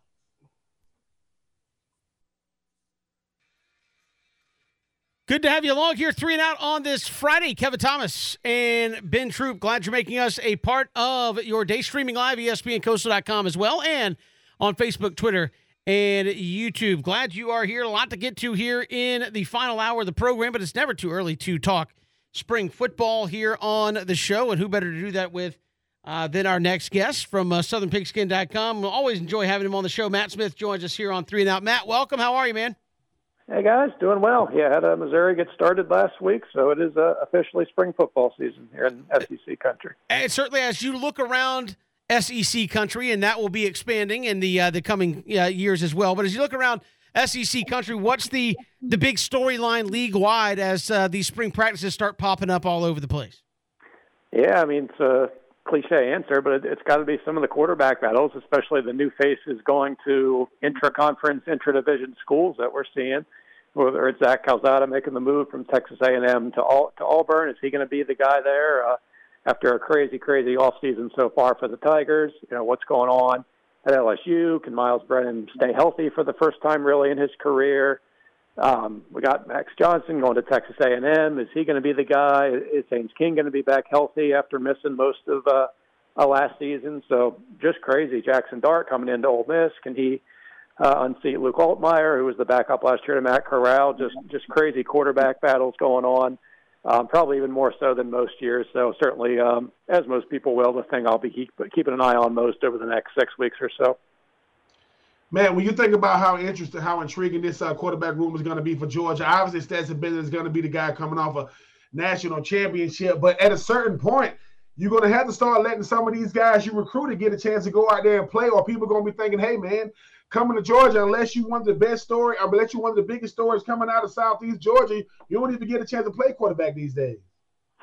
It's crazy. I said all last year, like, it's time. Do we do something else there? Can you really win a national championship with this guy? And, for the first, maybe 2.5 quarters of the national title game, it looked like Georgia probably just couldn't do it. And then give Stetson Bennett credit, of course. He was outstanding in that final stretch there to get Georgia over the hump. And then got his some 5-digit dollar figure bourbon to drink, which he more than well deserved. After that performance. But, yeah, I mean, he's got to be the guy, at least initially. Could I see a scenario where something goes awry and with the defense maybe taking a bit of a step back from last year's dominant unit, they feel like maybe they need to make a move because they need to win games in a different style than they were able to do for pretty much all of 2021. So just fascinating. How it affects recruiting, I don't think so. Obviously, there's one certain quarterback we know we're going to keep an eye on here. It should be making a decision over the summer sometime with a pretty famous last name. So we'll see if that plays a factor in the situation there. But I don't think so. But it is just funny going into the season for the Bulldogs with a guy who just won the national title, wondering will he be the guy again for all 12, 13, 14, 15 games again. But such is life when you're Stetson Bennett, and he's answered every question that's been fired at him over the last couple of years about whether he was worthy of that honor to play for such a talented team in the SEC. And Matt, obviously we're kind of close to it here in the state, but interested to see your thoughts on how the narrative outside of Georgia has changed on the Bulldogs, because for so many years it was 1980, all the resources, all the money, all the backing, all the fan support, 1980. Now that's kind of gone away. Is the narrative now Alabama light? Is that what we're talking about with Georgia now? Or how do you think the narrative has changed around this Georgia team from obviously outside the state of Georgia? I think it's Alabama East. I think it was Alabama Light prior to last year, but no more when they went out and beat them on the biggest of stages. So, I think they're pretty much equivalent programs. I think in terms of a reset, it's probably a bit more to replace at Georgia than what Alabama has. That defense should be absolutely phenomenal. So, I'd probably give the edge to Alabama on the overall roster next year. But for the coming, 4 and 5 years, I think with what they have in the pipeline, probably just going to go, shoots and ladders about who's got the slight advantage in one given year just based on who turns pro, who might have done a little better in recruiting, which guys panned out, coaching turnover, and all those little factors. But to me, they're pretty much equivalent programs at least. I mean, Nick's the best to ever do it and probably is going to be for the rest of our lifetime. But in terms of the current states of the program, I think they're on par. We saw that last year, splitting 2 meetings. I'm sure we'll see at least one in 2022 here. So, no, Alabama Light, those days are over, I think. And man, I mean, the thing about it is with teams like Georgia and Alabama, they're just reloading. When you think about teams that are trying to keep pace, I mean, you think about Florida, you think about LSU, you think about the Auburn, you think about Tennessee. Which team this spring is going to have a good showing? And obviously, you don't really know what to really make of the spring because everything is all scripted. But what teams, what second tier teams or the second or third teams in each conference really got to show that, hey, man, coming out of the spring, we got to at least show some promise that we can at least kind of keep pace with these two guys at the top? Yeah, roster-wise, Ben, I'd probably think A&M is the only one who has the roster to even compete with those two next year. In terms of program health going forward, I think LSU is in a much better spot with a competent head coach who at least takes care of business against teams where he has the talent advantage. He did that for pretty much the last 5 years at Notre Dame, where if they played a team that they were better than, they beat them. There was no stupid losses, no head-scratching performances like we saw way too much of from LSU. So I think, by 2023, 2024, they're in a good spot. I think the same with Florida. If you're talking to people who know Nick Saban and his coaching tree well, they seem to think that Billy Napier is the most like Saban personality-wise. I think you're seeing that with some of the stuff he's implemented, some of the new titles he's had. But that's not a one-year fix. That's not a Band-Aid. There were a lot of issues both on and off the field, I think, with that program last year. So 2 or 3 years from now, I think Florida LSU can elevate themselves. But for 2022, I think A&M's really the only one, and that's relying a lot on this high-priced, if you will, freshman class that they got coming in.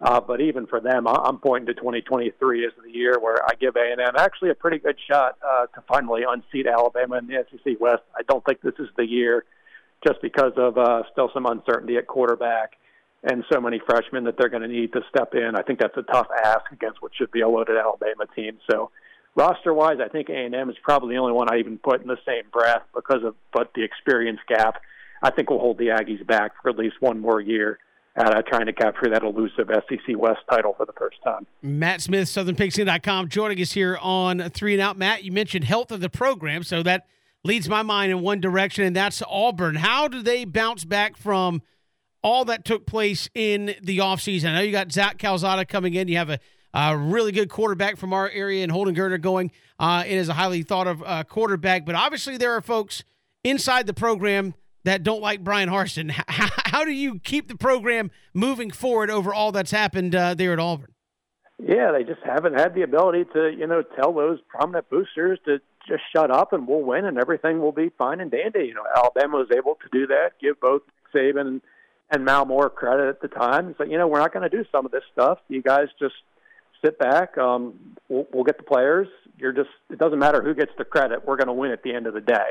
And I don't think we've seen those dynamics really work itself out at Auburn, which, they've been able to flash at times, of course, but it turns quickly. It turns 180 degrees very quickly at that place, more so than any other in the conference. So I think looking at what Auburn has on paper, looking at their schedule, it's hard for me to see them going, I think 7-5 would actually be a really good job for this team with what they got coming back and the road they have to face in the SEC West. So to me, this probably ends in December again. They're going to have to pay a lot of money again. I know they've had to, bridge over some gaps over the past month with Harsin in the school, but it's a mess. I think the record's going to be bad. I'd probably pick them 7th in the West at this point. And I expect the coaching search. I expected it a month ago, given the way things were playing out. But they settled it, patched up some things for time at least, but it's going to erode once again. And I think we'll be looking at another wild and crazy Auburn coaching search come December, another huge buyout on the books after what they paid to Gus Malzahn about a year and a half ago. But that's par for the course, as crazy as it is at a place like Auburn.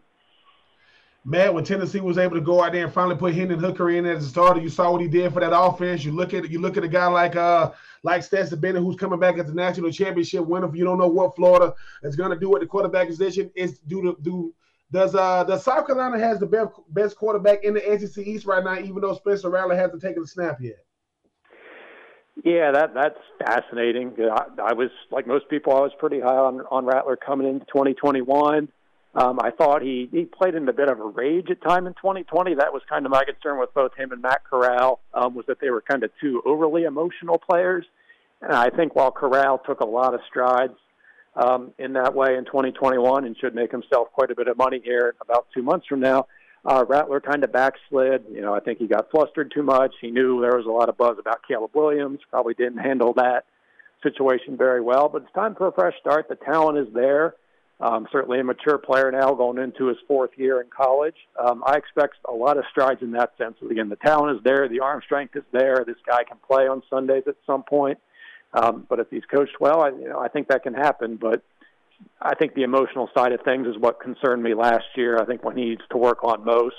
Not going to have a ton of talent at South Carolina, but is going to be on a lot of big stages and a chance to elevate. And I don't think the SEC East quarterback crop, as you were saying, Bennett, is super impressive. Hendon Hooker is pretty good. Obviously, you got a national championship winner in Stetson Bennett. But we don't know what Missouri's going to do. We don't know what Florida's going to do. Vanderbilt's Vanderbilt. So some chances to really have a significant gap talent-wise at quarterback at least. Does that translate into wins for South Carolina? I don't know. But I think that's a step for Rattler, is kind of look to what Matt Corral did last year. Put a, very up and down, some really bad performances behind him, be a more consistent player, not have those wild swings, and just be more stable. And I think that can get him to where he wants to be, both personally and then becoming professionally, potentially as soon as next spring. Matt Smith, SouthernPigskin.com, joining us. Matt, Ben mentioned Tennessee there for a moment. Are you buying the gains they made late in the year? Is that momentum that you think feeds into 2022? And might Tennessee be making a run as that number 2 behind Georgia in the East? Yeah, I think they're in that group. It's kind of hard for me to really separate Tennessee, Kentucky, and Florida. I think they're 2 to 4 in some order. I think Tennessee probably has a schedule advantage there, at least amongst those three. They'll get both Kentucky and Florida and Knoxville. But, yeah, Hendon Hooker was really impressive. Got his top target back in Cedric Tillman. Maybe a bit like the situation Ole Miss was in a year ago, where if that defense can just take a little bit of strides, or a few strides, which Ole Miss did last year very well. That was a nice job by DJ Durkin, and earned himself a whole lot of money at A&M getting that job. If the defense can take a couple significant steps forward, that's a program you could see going from 7-6, I think they were, to maybe 9-3, 10-2, and even contending for a New Year's Six bowl, kind of like Ole Miss did last year. So that's a lot to ask for a program that's kind of been stuck spinning their wheels for 10 or 15 years now, and I'm sure Ben's enjoyed every bit of that. But I think there are some good signs there. I think Heupel knows what he's doing, and for the first time since probably 2004-ish, Tennessee, I think, is in a pretty good spot. Long way to go to catch Georgia. That's 2 or 3 years away, but I think second place in the East is definitely something that can be on the table for the Vols in 2022. And Matt, I know we some months away, but how intriguing do you think SEC Media Days is going to be when you talk about, obviously Kirby Smart coming in with the national championship, Nick Saban saying, listen, they won the national, but we still won the SEC.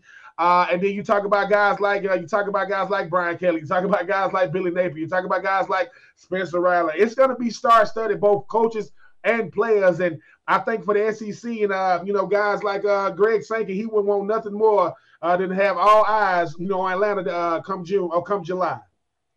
Always is. Yeah, I think Brian Kelly's always pretty good with the media. He's kind of got that politician-ish charm, so he's always had a pretty good face for the media and stuff, handles that well.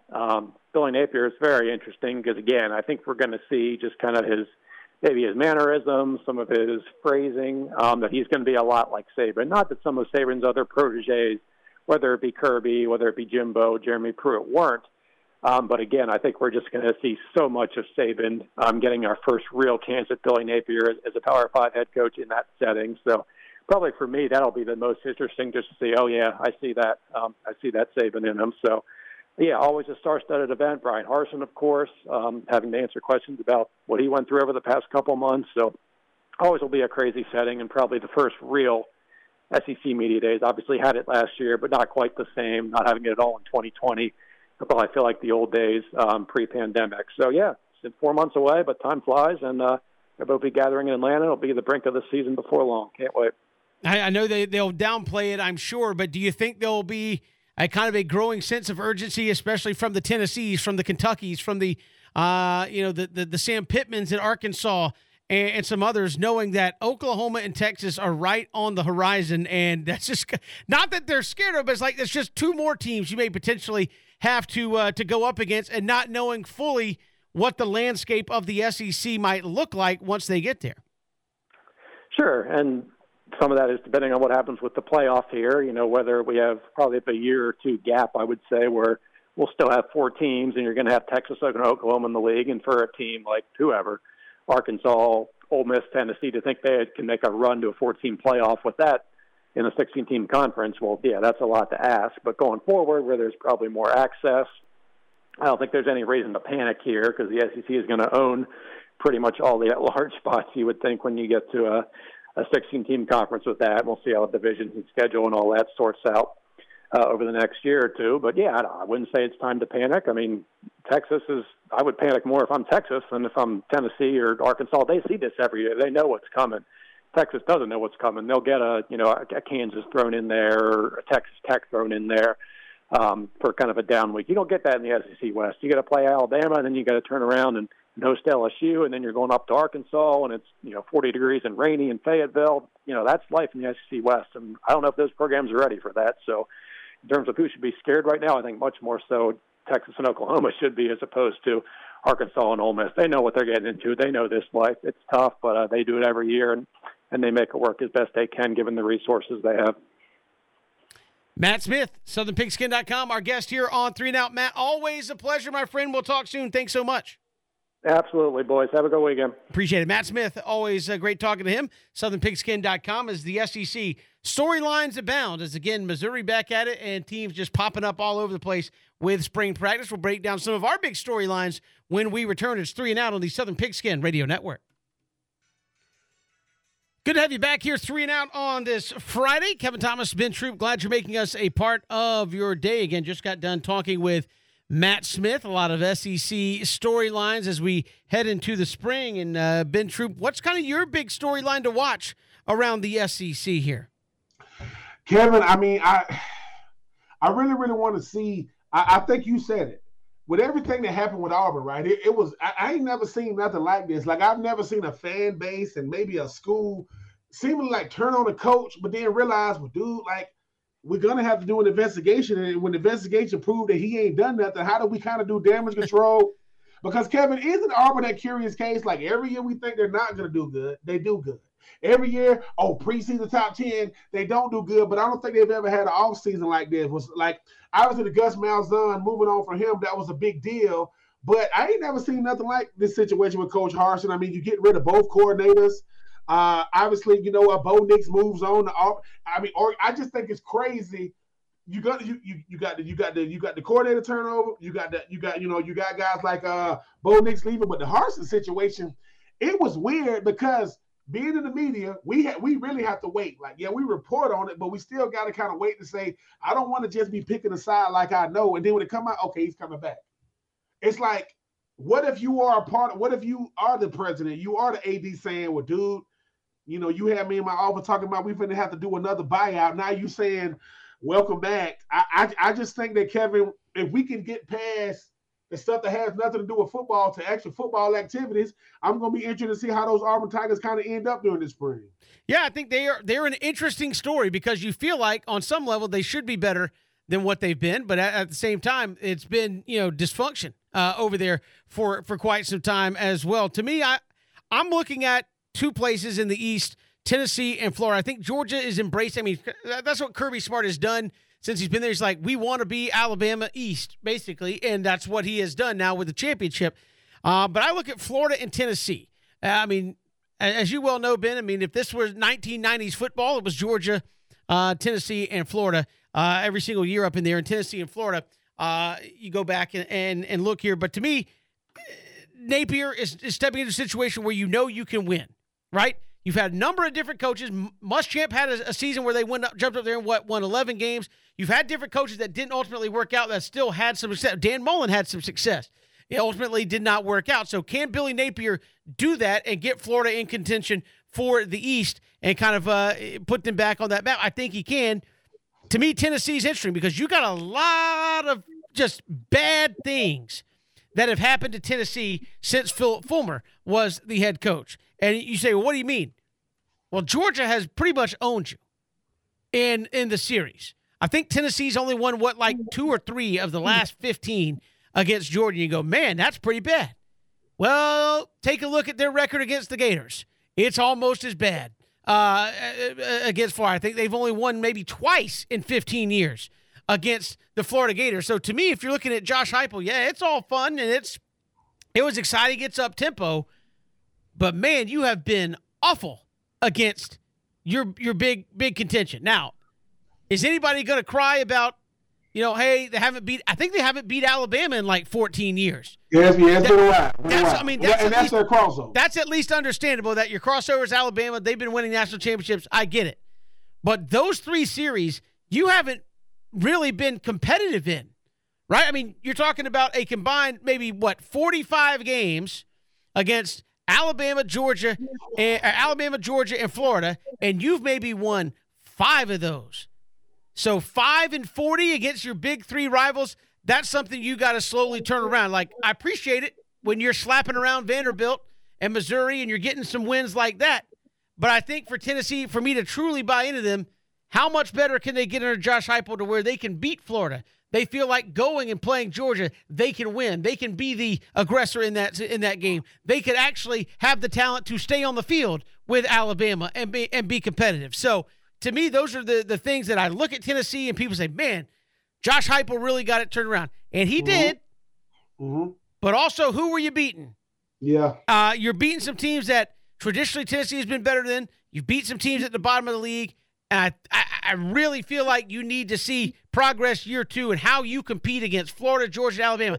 Doesn't mean you're going to beat them, but I think how do you compete against Georgia? If you could keep it close, maybe you're closing that gap. If you could compete with Alabama, I think you go back and look at the Tennessee-Alabama tapes the last few years. The last time it was within a touchdown, I think Mount Cody was playing. I'm being serious. Was playing for Alabama. It's been a long time. So it's been a minute since you've even been able to say, hey, we deserve to be on the same field. So to me, I'm watching Tennessee. Are we overbuying that flurry of finish versus maybe where they actually are as a program? Kevin, I will say this. Coach Heupel shows you that when you got a guy that wants to be at Tennessee or wants to be in a program that wants to take on the recent history or lack thereof, it shows. Now, Hendon Hooker is going to have a lot to do with it.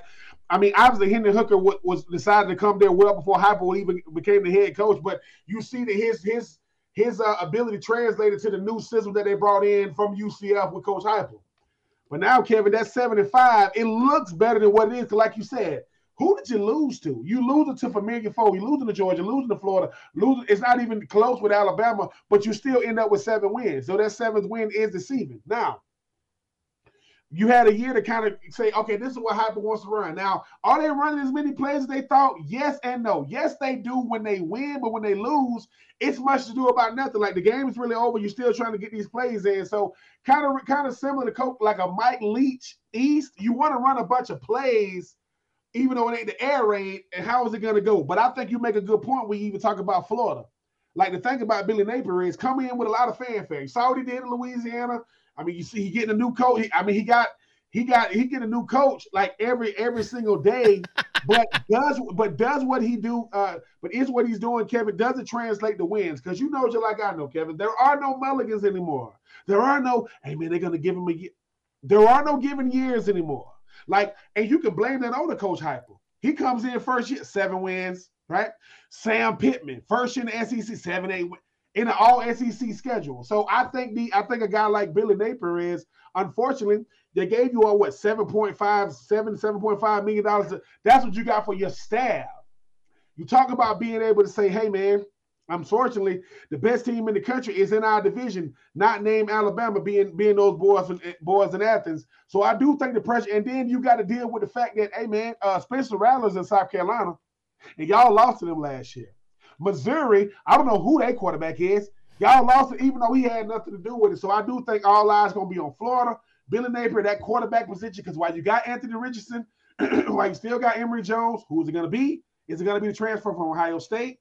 And I think it's going to. That's what makes it intriguing, Kevin. Excuse me. When you think about Tennessee, all right, are they quote, are they back now? And when we say back, Kevin, I'm not talking about the Tennessee me and you grew up watching. We talking about, are they a consistent 7, 8, maybe 9-win team? And the days of they ain't worrying about beating Vanderbilt because as of recent, Vanderbilt was beating Tennessee. I mean, and then if you talking about Florida, is, hey man, are you the consistent number 2 right now in the East? Because it's crowded. Missouri, Kentucky, Tennessee, South Carolina. I mean, who knows? It was up for grabs. So I think that, but I do think that the pressure is supposed to be there. Because the pressure's coming out of Athens. Because now, Kevin, we talking about a storyline. Finally got over the hump in Athens. I mean, exercised a lot of demons. Every Georgia player. And, you know, Jeff Owens say all 10,000 former players say, "Hey man, congratulations on the national championship." But now, Kevin, can you maintain that status quo? Because you know, just like I know, if Georgia ain't in the college football playoff in 2022, those same bluebirds, or those same they coming back. And you know that's how it is, Kevin. It's like sustainability is the hardest one. Can Georgia sustain? Which I think they can, but that's easier said than done. Yeah, and from that standpoint. Nick Saban ruined that for everybody where you're just like, you just come out and win and play for that. And like making it look like that's what it's supposed to go each and every year. We got more to come. Combine going on right in through the weekend. We'll break some of that down. We are looking at maybe at certain position, very deep draft. Where can you get the most value when you say jump on this guy, but maybe you can wait till the second round and still get very good value if you're a team like Atlanta at number 8. We'll hit that when we return. It's 3 and Out on the Southern Pigskin Radio Network.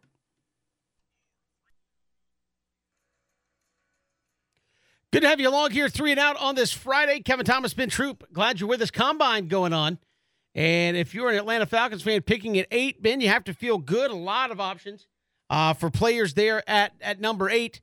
How deep do you feel this draft is, and what position groups do you think might be the deepest that we see in this draft? So if you're Atlanta, you could say, man, they really needed to get this, but you could still address it with a quality player in round number 2.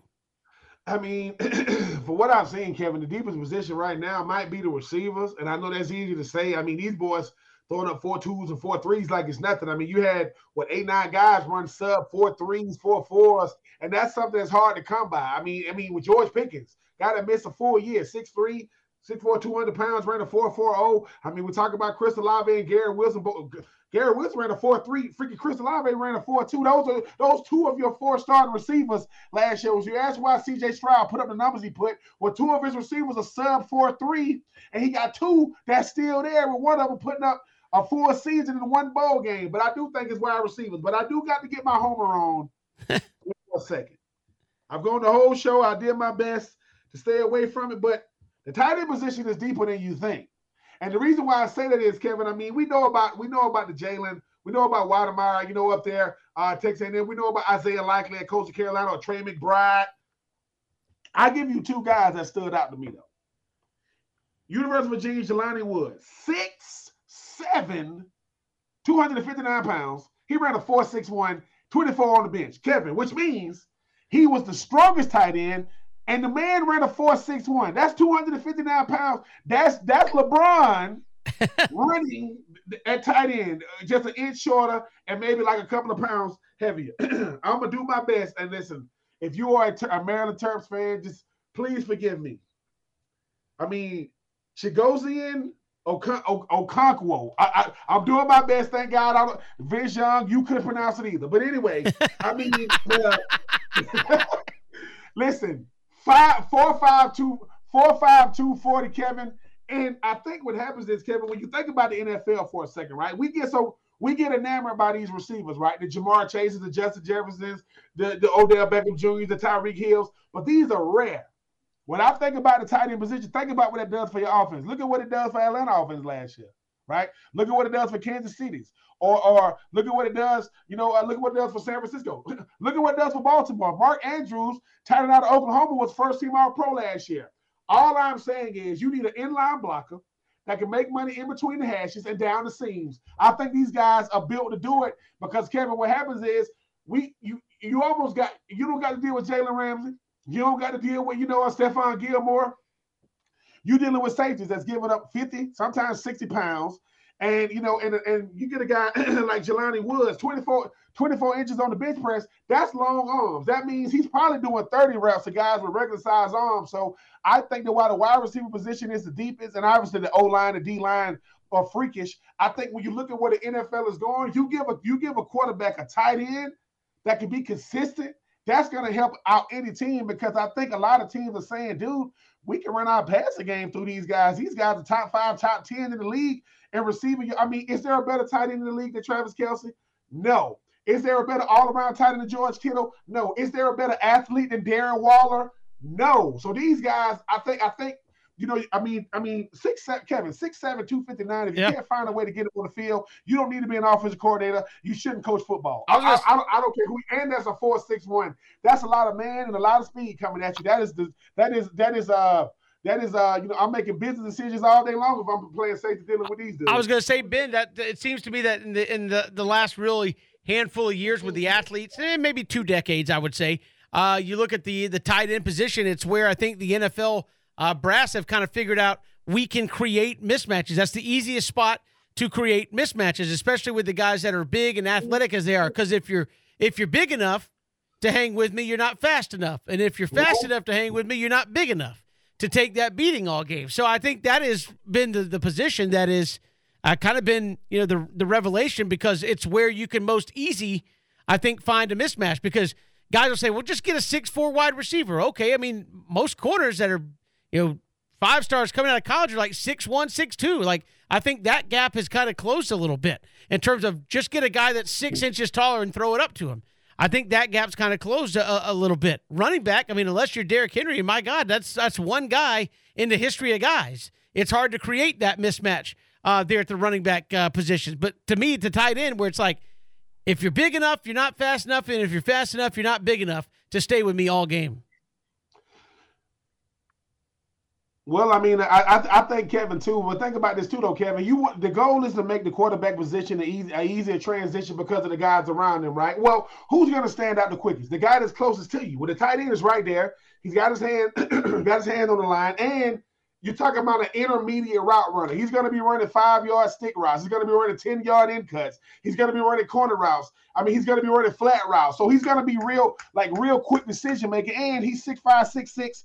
I mean, and Jelani Woods, 6'7". So I think, and the thing is, too, the greatest tight end in NFL history is Gronk. Gronk is not the most talented tight end I've ever seen. Gronk is not the most athletic tight end I've ever seen. But he's 6'6", 270 or 265, and don't nobody want to deal with him because Kevin, the thing is, when he get the balls in his hand, people can't tackle him. Not that they don't want to tackle him. They're like, dude, look at him. He's a clumsy athlete, but he's also the greatest. And I think that, Kevin, when you talk about pairings, I'm going to say this. I never saw Darren Waller becoming that. Coming out of Georgia Tech, I knew he had athletic ability. I didn't see him becoming that, but I think that's what happens. You get him in the right system, with the right quarterback, and you're going to highlight what he does. I'm sorry, man. Darren Waller is a top 3, top 4 tight end in the league, and that's any year ever since he's been with the Raiders. So I do think, Kevin, now the tight end position, never ever going to be seen as, quote, the glamour position, but a lot more fanfare than it has. Well, Ben, just last year, the Falcons took one higher than anyone had ever taken one in a draft, ever. And he had the best rookie year ever for a tight end in terms of yards. Now, I mean, obviously, Falcons fans would love for him to get in the end zone a little bit more at the end of the day, but that would be I think you're going to see some more of that in the coming years at the tight end position. All right, Ben, if you're the Falcons there at 8, what are you looking to do right now? Because we've talked to a number of folks. A number of guys could fall to you. I know it would be tempting to take maybe a wide receiver, but could you get that in the second round? Given what could fall to you, and there's any kind of scenario there, 8, what are you looking to do if you're Atlanta? Where can you get your best value at number 8 in terms of, all right, the position is deep, but this guy, if he's here, we can't pass him up. If for some unforeseen reason, Kayvon Thibodeau, the big time pass rusher, or if he drops, you got to get him because you need a pass rusher bad. But I will say this about the Falcons. I mean, Kevin, you're not going to get a receiver that high. Unfortunately, you're not going to get one of those guys that high. But I think that for Atlanta, man, you got to think quarterback because the thing about it is A.J. Terrell really panned out. He's going into year 3. If you can get you a Sauce Walk, a Sauce Gardner, if you can get you a Derek Stingley, I think you pull the trigger because I think what happens is, Kevin, I think they're going to try to address the wide receiver position either later in the draft or in free agency. But if you can get you 2 lockdown corners, which is going to make life a little bit better for those D linemen, I think you get him because I think, Kevin, with a team like Atlanta that needs so much, you're not going to get a running back. You're not going to get a receiver that high unless a pass rusher drops to you. You're going to get him. You will always take an offensive lineman, but you're just 2 years removed from getting 2 offensive linemen in the first round, so you're not going to go there either. So I think they go cornerback, maybe the safety out of Notre Dame. If he drops that far, you get him. But defensive end, cornerback, safety, and maybe if you got an offensive lineman that you thought was going to be a top 3 pick that drops to you, maybe you take a chance on him. Falcons with a lot of options. I think you're seeing that more and more as we talk about these mock drafts and how this draft opens up. Atlanta's in a good spot. I guess you could say, well, they need everything, but I think no matter what position you go at 8, you're going to get one of the top guys there at number 8 and still get, even if you get number 2 in some cases, maybe a guy that might have been top 4, top 3 in some other years coming out. We got more to come here on this Fridays. We're trying to get you to the weekend. Stay with us here on 3 and Out on the Southern Pigskin Radio Network. As we bring you home here on this Friday afternoon, glad you're making us a part of your day. Kevin Thomas, Ben Troop. As we head into the weekend, of course, next week, major college conference tournaments going to be taking place as well. We'll hopefully see if Major League Baseball decides they want to talk some more and get closer to a deal as well. We've got Hawks and Wizards coming up tonight for you in our Brunswick and Waycross market, up in our Savannah market as well. We've got Georgia and Georgia Tech on the baseball diamond. So 2 top 15 type programs going at it. I think they're playing 2 this weekend, so we'll have that for you in our Savannah market here this evening, plus the NFL Combine going on all weekend long, Ben. So a full weekend, even with no baseball on the calendar out there in the sports landscape. Kevin, it's happening. Kevin, remember you said what is going to replace this airtime when you're talking about MLB. And mind you, it's early, but Kevin, you said it. Kevin was like, listen, I don't like predicting the future and being right. MLB. Get it together, man, because listen, you never miss something until it's gone. Well, guess what? You might not be missed as much as you thought because these TV networks, they're going to fill that slot. Don't think that there's not going to be anything filled. We might get sick of what we're looking at, but they're going to fill that slot. But a lot to get to. A big weekend for the Hawks. They start a road trip at the Wizards. They are in 10th. Are the Hawks right now, Ben? So as they come down the stretch here in March and April trying to get up out of 10, hopefully get to 8 and not be in as bad a playoff situation. I hope the Hawks, understand, Kevin. I think it's going to come back to, obviously last year they kind of peaked a little bit, making it to the Eastern Conference Finals. They're going to have to be scrappy on defense. Trae Young is going to give you all you can handle on the offensive side of the ball, but they still end up losing by, 5 or 6 points. Be more active on the defensive end. Try to scratch and claw because, Kevin, they're going to be right in the thick of things to be, get one of those last playoff spots. But once again, they're going to need every single game to come down to the wire to be a potential back-to-back playoff team. Yeah, you hate that it makes you sweat it out like that, but they could possibly do that coming up down the stretch of the season. Again, we'll see how the combine turns out. We've kind of seen the quarterbacks do some of their things. It's interesting to see who else kind of turns some heads. I always like seeing the big men once they get out there and run. And like you said, people don't appreciate 6'7", 250, running 4.6. But I don't think people appreciate 6'4", 320, running 5 flat. You're 5 flat. That's like, do you appreciate how much weight is getting picked up and put down running down that 40-yard track. Y'all better be lucky that this happened at the combine, because if you got a 300-something-pound man running full speed at you, you better not owe him no money. Because I'm telling you, he's coming for his bread. But I'm happy for everybody involved, Kevin. It's been as good as advertised. And as we know, save the best for last. Deion Sanders will be making an appearance this weekend because the cornerbacks and DBs are in the building. And just get Prime out there and run a 40 again and see how it goes. I think BJ Bennett might pass out. Oh, yeah, BJ going to be watching it, but they go Prime. I know he's on my TV. I can see him. There you go. We've got so much more to get to next week. Appreciate Matt Smith, SouthernPigskin.com, Connor Riley, Dog Nation, joining us here on the program. Anthony Trace, Pro Football Focus, and Kevin Knight of the Falcoholic. Certainly a lot of options there for Atlanta coming out of this combine. Appreciate all those gentlemen joining us here on the show. We'll see you Monday. If you missed any portion of the show, ESPNCoastal.com. Go to our YouTube page as well. We'll see you Monday, 3 and Out.